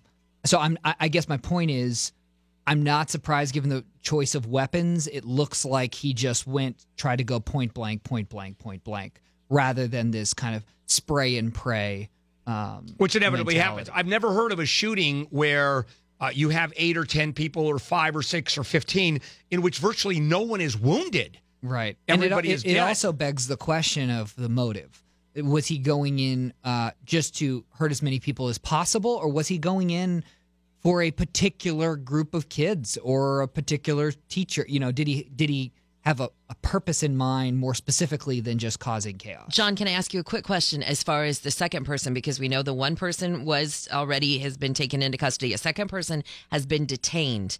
Did you hear anything about that second person while you were over there? No, I didn't. Okay. Yeah, I'm just curious what happens with a major news outlet like CNN, because I know you go over, you're a lot there, you're under contract with CNN.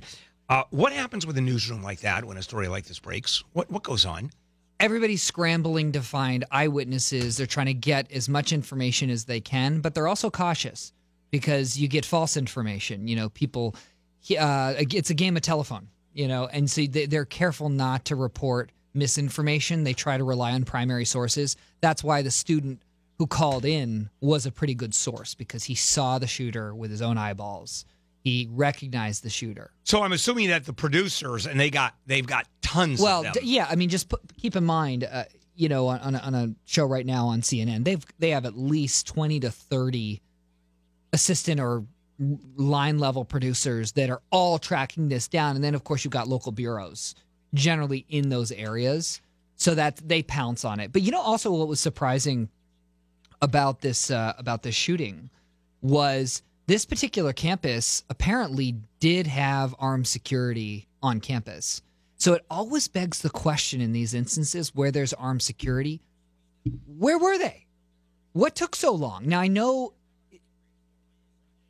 it feels like it probably in reality was only a couple minutes that this happened, but still, seconds are lives. And you have to wonder, where were the security? How hardened were these targets? And that is the question. I'm going to come back and talk about this. Obviously, we're switching topics because this story is of such importance. It's such a huge story. Also, guys, real quickly, let me break in and tell you. So actually, as CNN started reporting it, I got an email actually from CNBC's Jane Wells, who said she just saw on the Houston Chronicle, which is now saying the same thing that CNN is reporting, at least 8 people died and 12 others were injured. Aha. Okay. So now we're getting some kind That's of just and as coming you out. were saying that it could be a spray, even with a shotgun. It could be a spray. Especially with a sawed-off. Yeah, it all goes right. out wide. We're going to take a break and come back, and we have the dispatch sound. We have that 911 call, and we'll play that for you after we return. And do we do the giveaway? Yeah. Give away $1,000. Yeah, we'll do it during the break. I hate doing that when we have stories of this importance. All right, let's go ahead and take a break.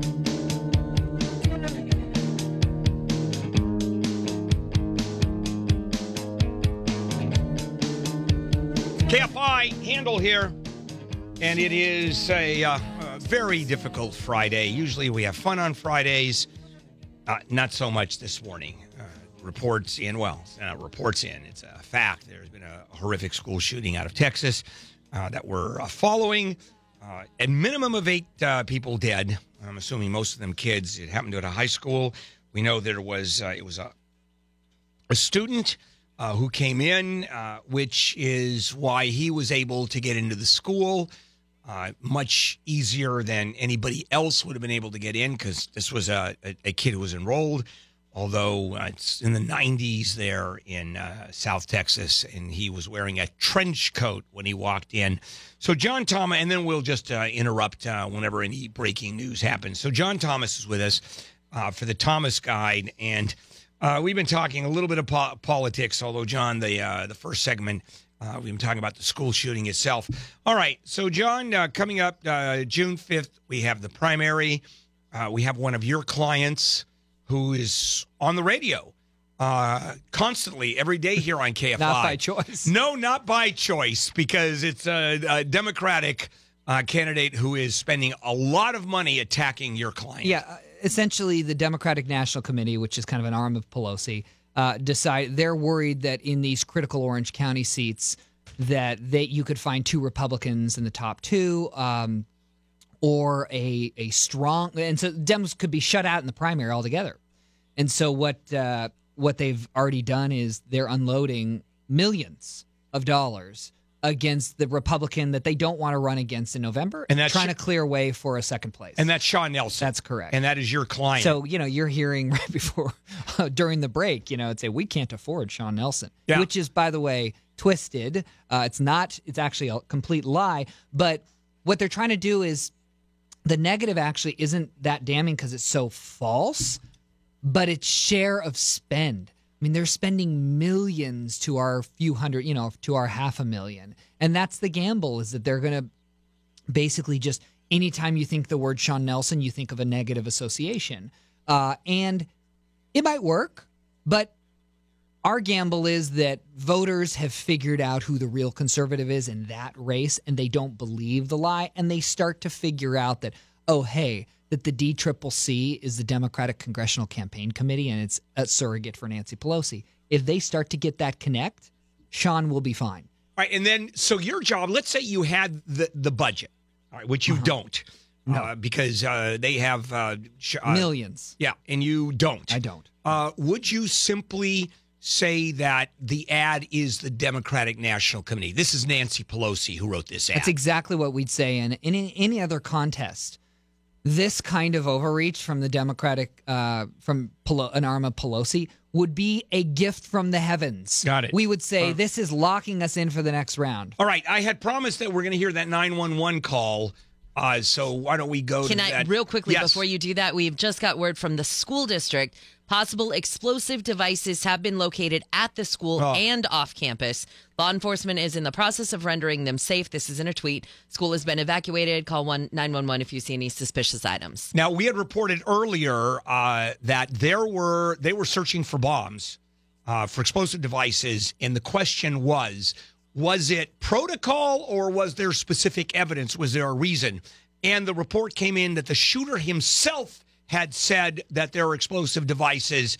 We don't know that. That was just a news report. But let's go to that 911 call, the first dispatch. Santa Fe PD's requesting mutual aid. They're having a shooting at the high school. 31, we're making entry. 419. City Dickinson and Medic 1 need you to stay for a shooting at Santa Fe School, 1600 Highway 6. I need you to stage for Santa Fe. Shooting at the school. Yeah, shot goes around through the hallway. Maybe all the shots. More shots fired. Additional shots fired. We have several shots fired. Possibly 1 or 2 rooms in this area that we're at. Still have several more shots fired. 606-704, we're coming out the front doors. West Center EPA. He's actually shooting. He's in the art room.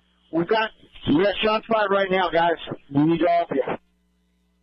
Clear. Texas City 8115 subject is in custody, and at least one subject is in custody. All right. Obviously, a little scrambled. So, John, next time we play this, if you have the time, if we can edit that down so there aren't all the dead spaces. And so we've got still more to come. So here's what I want to do. I want to take a break. Come back, John. Would you stay with us? Sure. Because Neil was no, Neil's just his wife's not feeling well. I was going to make some horrific joke about him and food, and it wasn't going to work. Not this morning. So I'll wait to come back and I'll make a ridiculous joke about you. And we'll talk more about politics, which we haven't had a chance to, and then the latest update of what's going on at the school shooting in Texas. All right, this is KFI. Jen, you have some news to share. Someone was uneducated. Hey, Chris, I'm going to have to interrupt you right now. We've got the sheriff now from Santa Fe. We are grieving the loss of members of our Santa Fe ISD family. We have received an outpouring of support from across the state, and we appreciate your continued prayers for our students, our staff, and our community. I'm going to turn it over to our Chief of Police, Walter Ron, to share with you some details that we have at this time. Thank you. As you're aware, a horrific event occurred today at Santa Fe High School.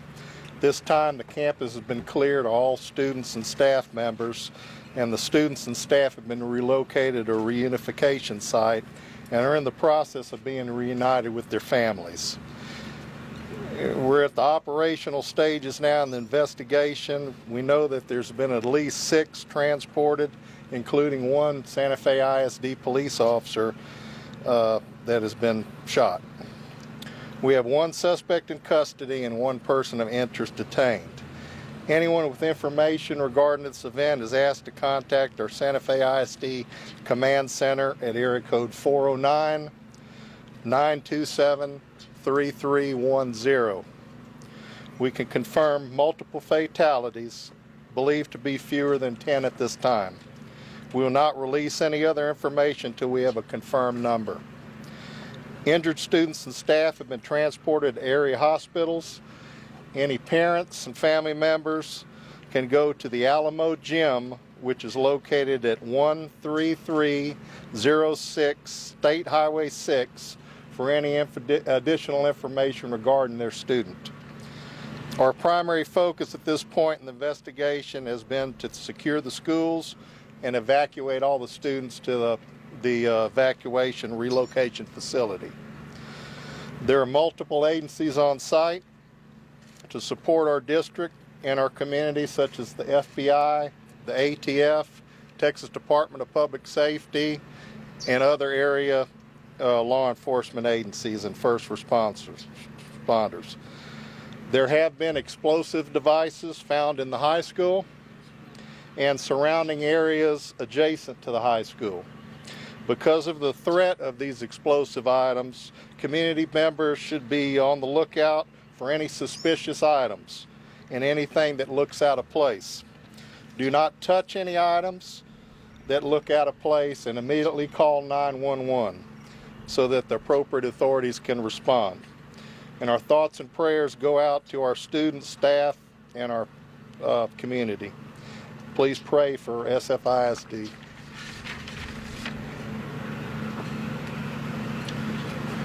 As the chief of Santa Fe PD, my thoughts and prayers are with those that are affected by this event this morning. I just want to reiterate that to all community members to keep a vigilant watch around the areas that you know, your neighborhoods, for any suspicious items that you may see, and please call 911. There is, like I said, been confirmed reports of explosives found both on the campus and off the campus, so that's our main concern, is to keep the community safe. So please make the call if you see something suspicious, and someone will respond to assist. That's all I have. God bless.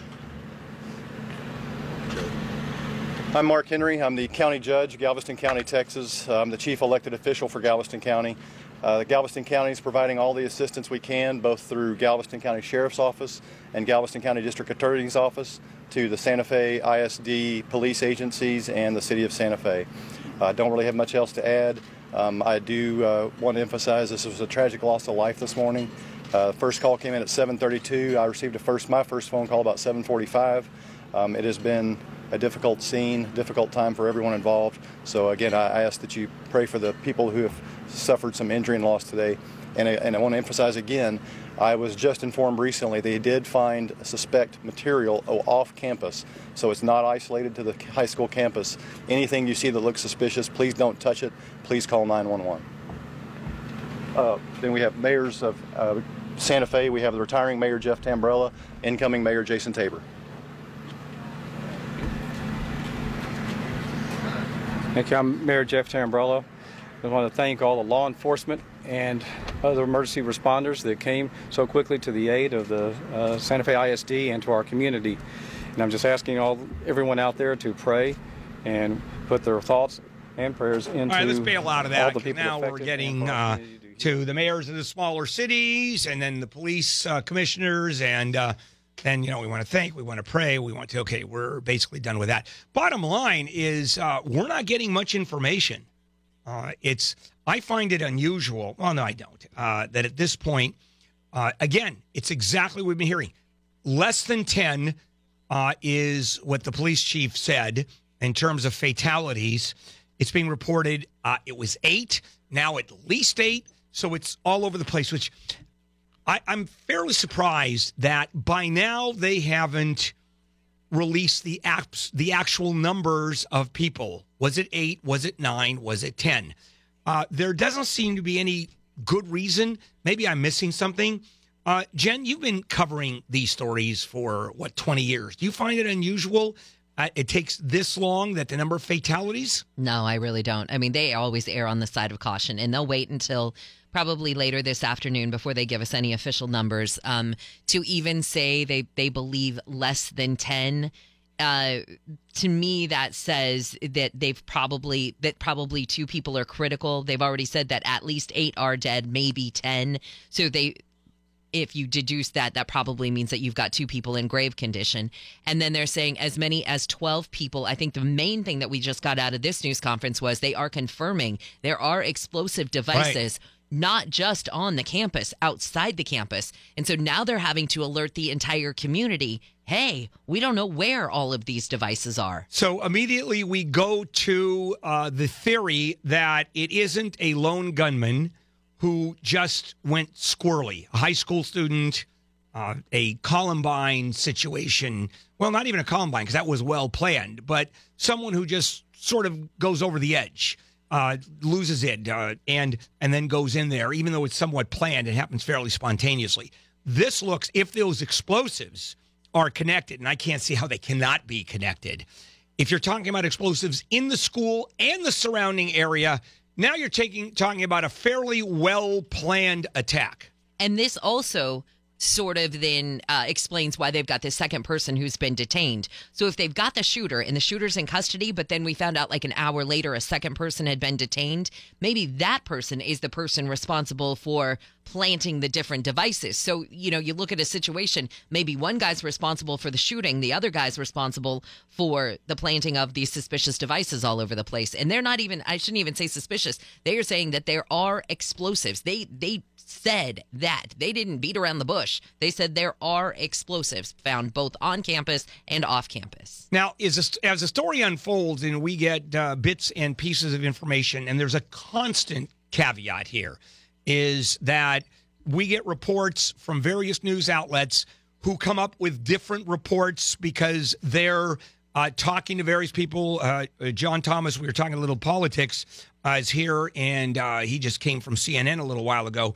And I asked, what's it like in the CNN newsroom? And John said there may be 20 people, producers, line producers, assistants, who are hitting the phones and seeing any connection. So they're probably talking to dozens, if not hundreds of people. And it's like any eyewitness account. You get 10 eyewitnesses, you're going to get 10 different stories. So we get reports. It's been reported that sources say we get a lot of that. Now, so the story will change, although it is solidifying, it's gelling somewhat. The questions that I have, and I'm sure we're going to be finding out more, is how did the shooter get in what probably is a hardened high school with security? We know there were security officers there. I'm assuming armed security officers. And especially when you're talking about, it was being reported as a high school student, a student that is at the school, an enrolled student, which makes it a lot easier for him to come in the door, clearly. But he had a trench coat on. It's 90 degrees. I mean, it is, and Texas can get hot and muggy. And so it was you first reported, Jen, that students said he looks suspicious. Yeah. Was that the suspicion? Was it the way he was looking around? Was it his demeanor? Was it both? And at this point, we don't know. And then the fact that it happened in an art class first period, and we don't know the circumstances of what happened physically. He gets into the building, clearly. Where was the art class relative to the main entrance? Yeah, I don't have the actual layout of this school. I would love to have, Alex, see if we can get a floor plan of the school. I don't know if it's out there, but my guess is probably not. I wouldn't let a floor plan of a school out. No, that's the first thing that a bad guy would want. And when we know he pulled the fire alarm, and then he walked into the classroom and started shooting. Why the fire alarm, and what does it do when students hear that fire alarm? Do they come up near the door, getting ready to go out? Because obviously, if there is an active shooter, the first thing students are trained to do, and the administration, is you lock the door, you pile as much furniture as you can against the door, and you go off into a corner, and what you do is you brace yourself. You're holding fast, trying to minimize the potential danger. Does this mean that when he pulled the fire alarm, that students now prepared to leave the building? I would assume so. I bet, you remember back in school, if you did a fire drill, the fire alarm goes off, you were supposed to leave everything at your desk, get up, and walk outside. Alex came up with a floor plan. No kidding. Where's the art classroom? Can you find it? It doesn't say where the classroom is, but it doesn't. I don't know if there's a main administration building. It's classrooms that are spread out, blocks of classrooms, actually rectangles. Okay. 1, 2, 3, 4, 5, 6. So it's 6 or 8 classrooms that are lined up next to each other in single buildings. Yeah, I see they've got a North Quad, a Snack Shack Quad, a Main Quad. They've got basketball and tennis courts on one end. You've kind of got the football field, baseball fields on the east side of the school. But it doesn't show the entrances. It doesn't say how many entrances there are. And I don't see an administration building. What I do is see, there could be a couple of administration buildings, but I don't see one main building and then a hallway which goes off. Okay, actually look down below where it says main quad. And this is not easy on the radio. If you look right there, it says the main entrance. Number 1. See, there's a campus legend on the right-hand side of the paper. Campus legend, number 1, main entrance. Number 2, principal's office. Number 3, business and activities. That's all on the western side of the school. And it appears that those are all clustered together. The main entrance, the principal's office, business and activities, curriculum guidance, and attendance are all clustered within what looks to be maybe 2 buildings there. Do you see what I'm talking about? I do, but it looks like it's a wide open campus. Yeah. And I imagine campuses, and this is just where I effectively went to high school. There are a lot of big buildings that are very close to each other. Mm-hmm. It's not a spread out campus. This is a spread out campus. We don't know where the art room is at this point relative to the main entrance. And is that the only entrance? And is that a hardened entrance? And if he came onto the campus wearing a trench coat, at some point you would think that the security officers, the school security officers, who I'm assuming are armed, and again, this is all assumption here, and we're going to find out more. I'm wondering why, if they had the opportunity to stop him, and where they were located. And we're going to find all of that out. We'll take a break, come back, finish it up. John, have you been able to edit that 911 call by any chance? I know I'm asking a lot here in real time. just to get rid of all of the empty spaces because it wasn't a very good call in terms of the quality of the call. But we'll try to put that together. John, you're looking at me. It's a yes or a no on that one. Okay, he's waving at me. John, this is radio. You have to speak. But that means I'm working on it. Oh, I just, yes, wave, in the American Sign Language. Yeah, we'll be back. Take a break. We'll return and finish it up with the latest on the school shooting in Texas. KFI AM 640. From Houston now, these are the hospital officials giving an update. Yes. The younger patient is a male. And can you confirm that he is a student? I do not know that information. But was involved with the Santa Fe shooting, yes? Yes, he came from that area. Based on the wounds, do you have any idea of the type of gun? I don't have that information. I can tell you that the male patient that's in the operating room had a gunshot wound to the arm. The male patient that's under 18 had a gunshot wound to the leg. And the female patient who's in the operating room had a gunshot wound to the leg also. You say the male in surgery right now had a gunshot wound to the arm? Yes. Not the chest? No. Okay. But we were told that there was some kind of a chest wound. It was close to his chest. So he's critical? Upper arm, yes. Is he still in the operating room? Yes. In surgery? Yes. How long has surgery been performed? We have no idea how long his surgery will be.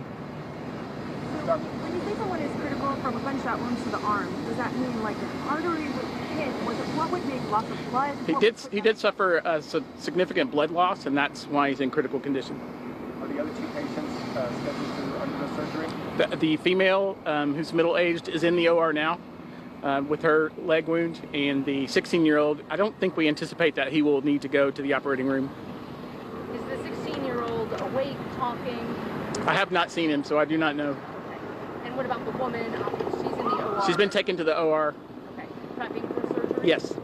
So if the 16-year-old does not need surgery, can we assume it was like a graze, like it was more a topical thing that you're treating rather than... I don't have the details about his exact injury other than it's a wound to the leg. Do you know the ages of the adults? They're middle-aged adults. I do not have the specific ages. And this like between 20s and 30s? So 30s, I think higher, probably 50s. And all three patients came from Santa Fe High School, is that right? The first patient arrived at our League City Hospital. She was taken, from what I understand, by her husband in a private automobile to League City and then transferred here by ambulance for our Level 1 Trauma Center. The helicopter brought the second patient from the scene, and then the third patient arrived by ambulance from the scene. Do you anticipate receiving any more patients at this time? We have not heard that we will be receiving more patients, tragically. What's the most difficult thing you guys are facing right now, or faced with? Our staff are busy taking care of these patients and are standing by ready for other patients to come in. That's what's going on in there right now. I think there are a lot of personal feelings that people are having. As a father of a 16-year-old at Friendswood High School, this hurts. I know earlier you were getting choked up as well. Kind of tell us what's going through your mind. I mean, I think everyone is feeling the way you're feeling right now. Just, it's a horrible tragedy. Our hearts go out to those folks in Santa Fe and the high school students and their teachers and their administration, and we're doing the best we can to be a community partner to take care of them. And I think, we're going to continue to do that, and that's what we're here for, and that makes me feel better about being able to do that. When you say that you were waiting for more patients, hoping, I mean, tragically, of course, meaning, we don't. Word that maybe there were still some more survivors who needed help. We haven't heard. There's. At the time, were you getting word? Yes. Okay. We were understanding that there would be additional patients, so we made ourselves ready. Have any of the relatives showed up already here? There have been some relatives who've shown up, some who don't have students here or patients here, but they don't know where to go. So, that information about the Family Reunification Center at the Alamo Gym in Santa Fe is very important for parents to understand that that's probably the best location to go to locate a child. Have you been in touch with other area hospitals that have taken in patients? Are you all? No, we haven't. We've gotten support or offers of support from colleagues like MD Anderson have called and said, if you need us, we can come help you.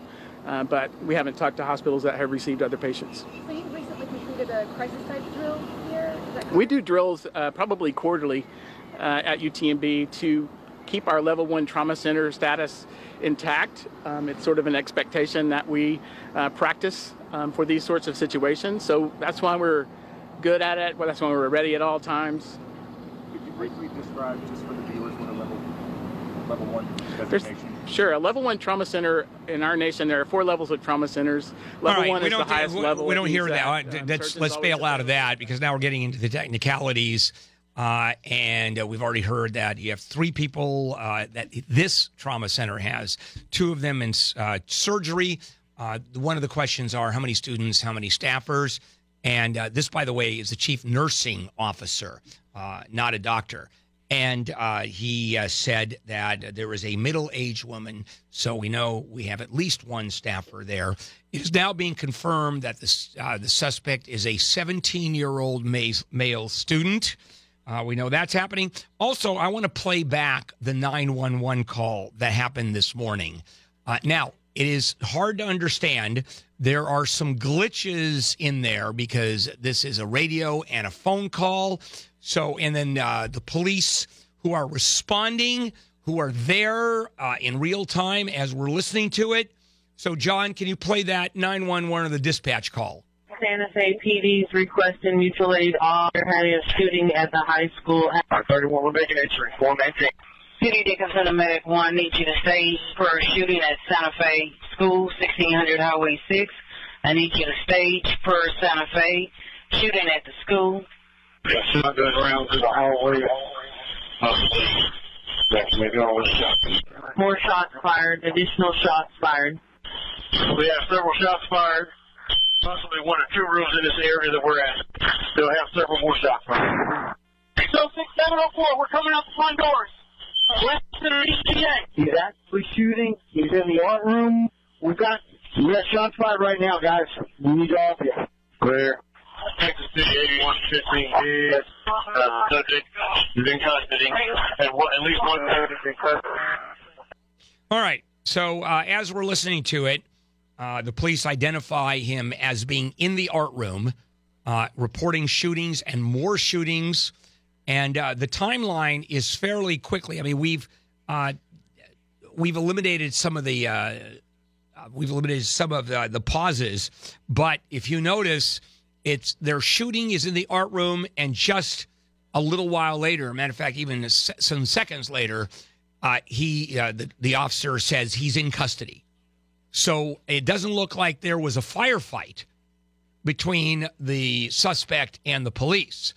And we're going to find out later exactly what happened second by second. And this is what happens in early days of reporting, is that there are more questions than answers. We don't even know how many people are dead yet. So far, we have at least 8. Ed Gonzalez, who is the Harris County Sheriff, said at least 8, could be 10. I'm kind of surprised that we don't have an actual number. And as this thing pans out, even John Thomas, who's here, asked, are we going to have the gun control conversation today? We are not. We are probably going to have it next week. And I might as well play, what we ought to do is just go through the archives and go back through the last 5 gun control topics that we've had and just play one of them. Just pick one at random. And it's going to be the same conversation that we have and we'll have next week. And I might as well do one quick gun control topic, is that there's going to be a real dichotomy between the student movement to control guns and the gun advocates who are going to say this just proves that we need more armed people on campus.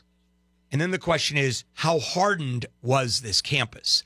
Because by now, I don't think there is a high school or junior high in the country that isn't trained for, anticipates, and or prepares, does prepare for a shooting just like this, where you have the police that are first responders, They know exactly what to do. The administration knows what to do.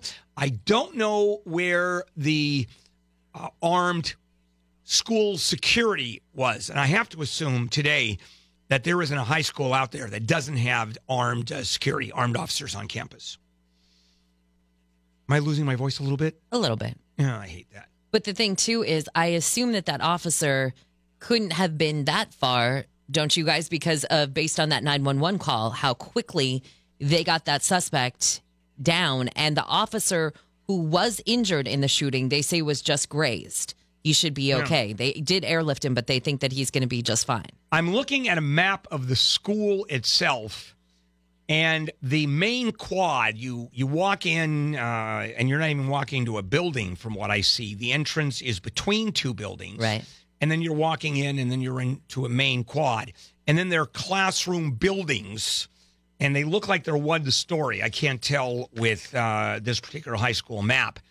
And you walk right into a quad, and then on either side and on the other end of the quad, you have these buildings with 4 or 5 classrooms attached to each other. Imagine these very long rectangles that split up with classrooms.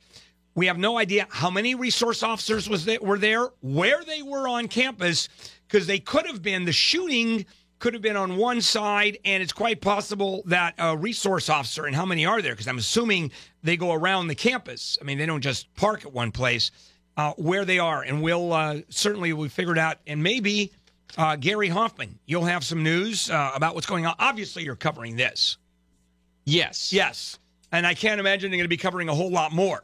Probably not. We do know that the suspect has been identified as a 17-year-old male student. We had a couple of students who were giving interviews give a first name, but we haven't heard a last name.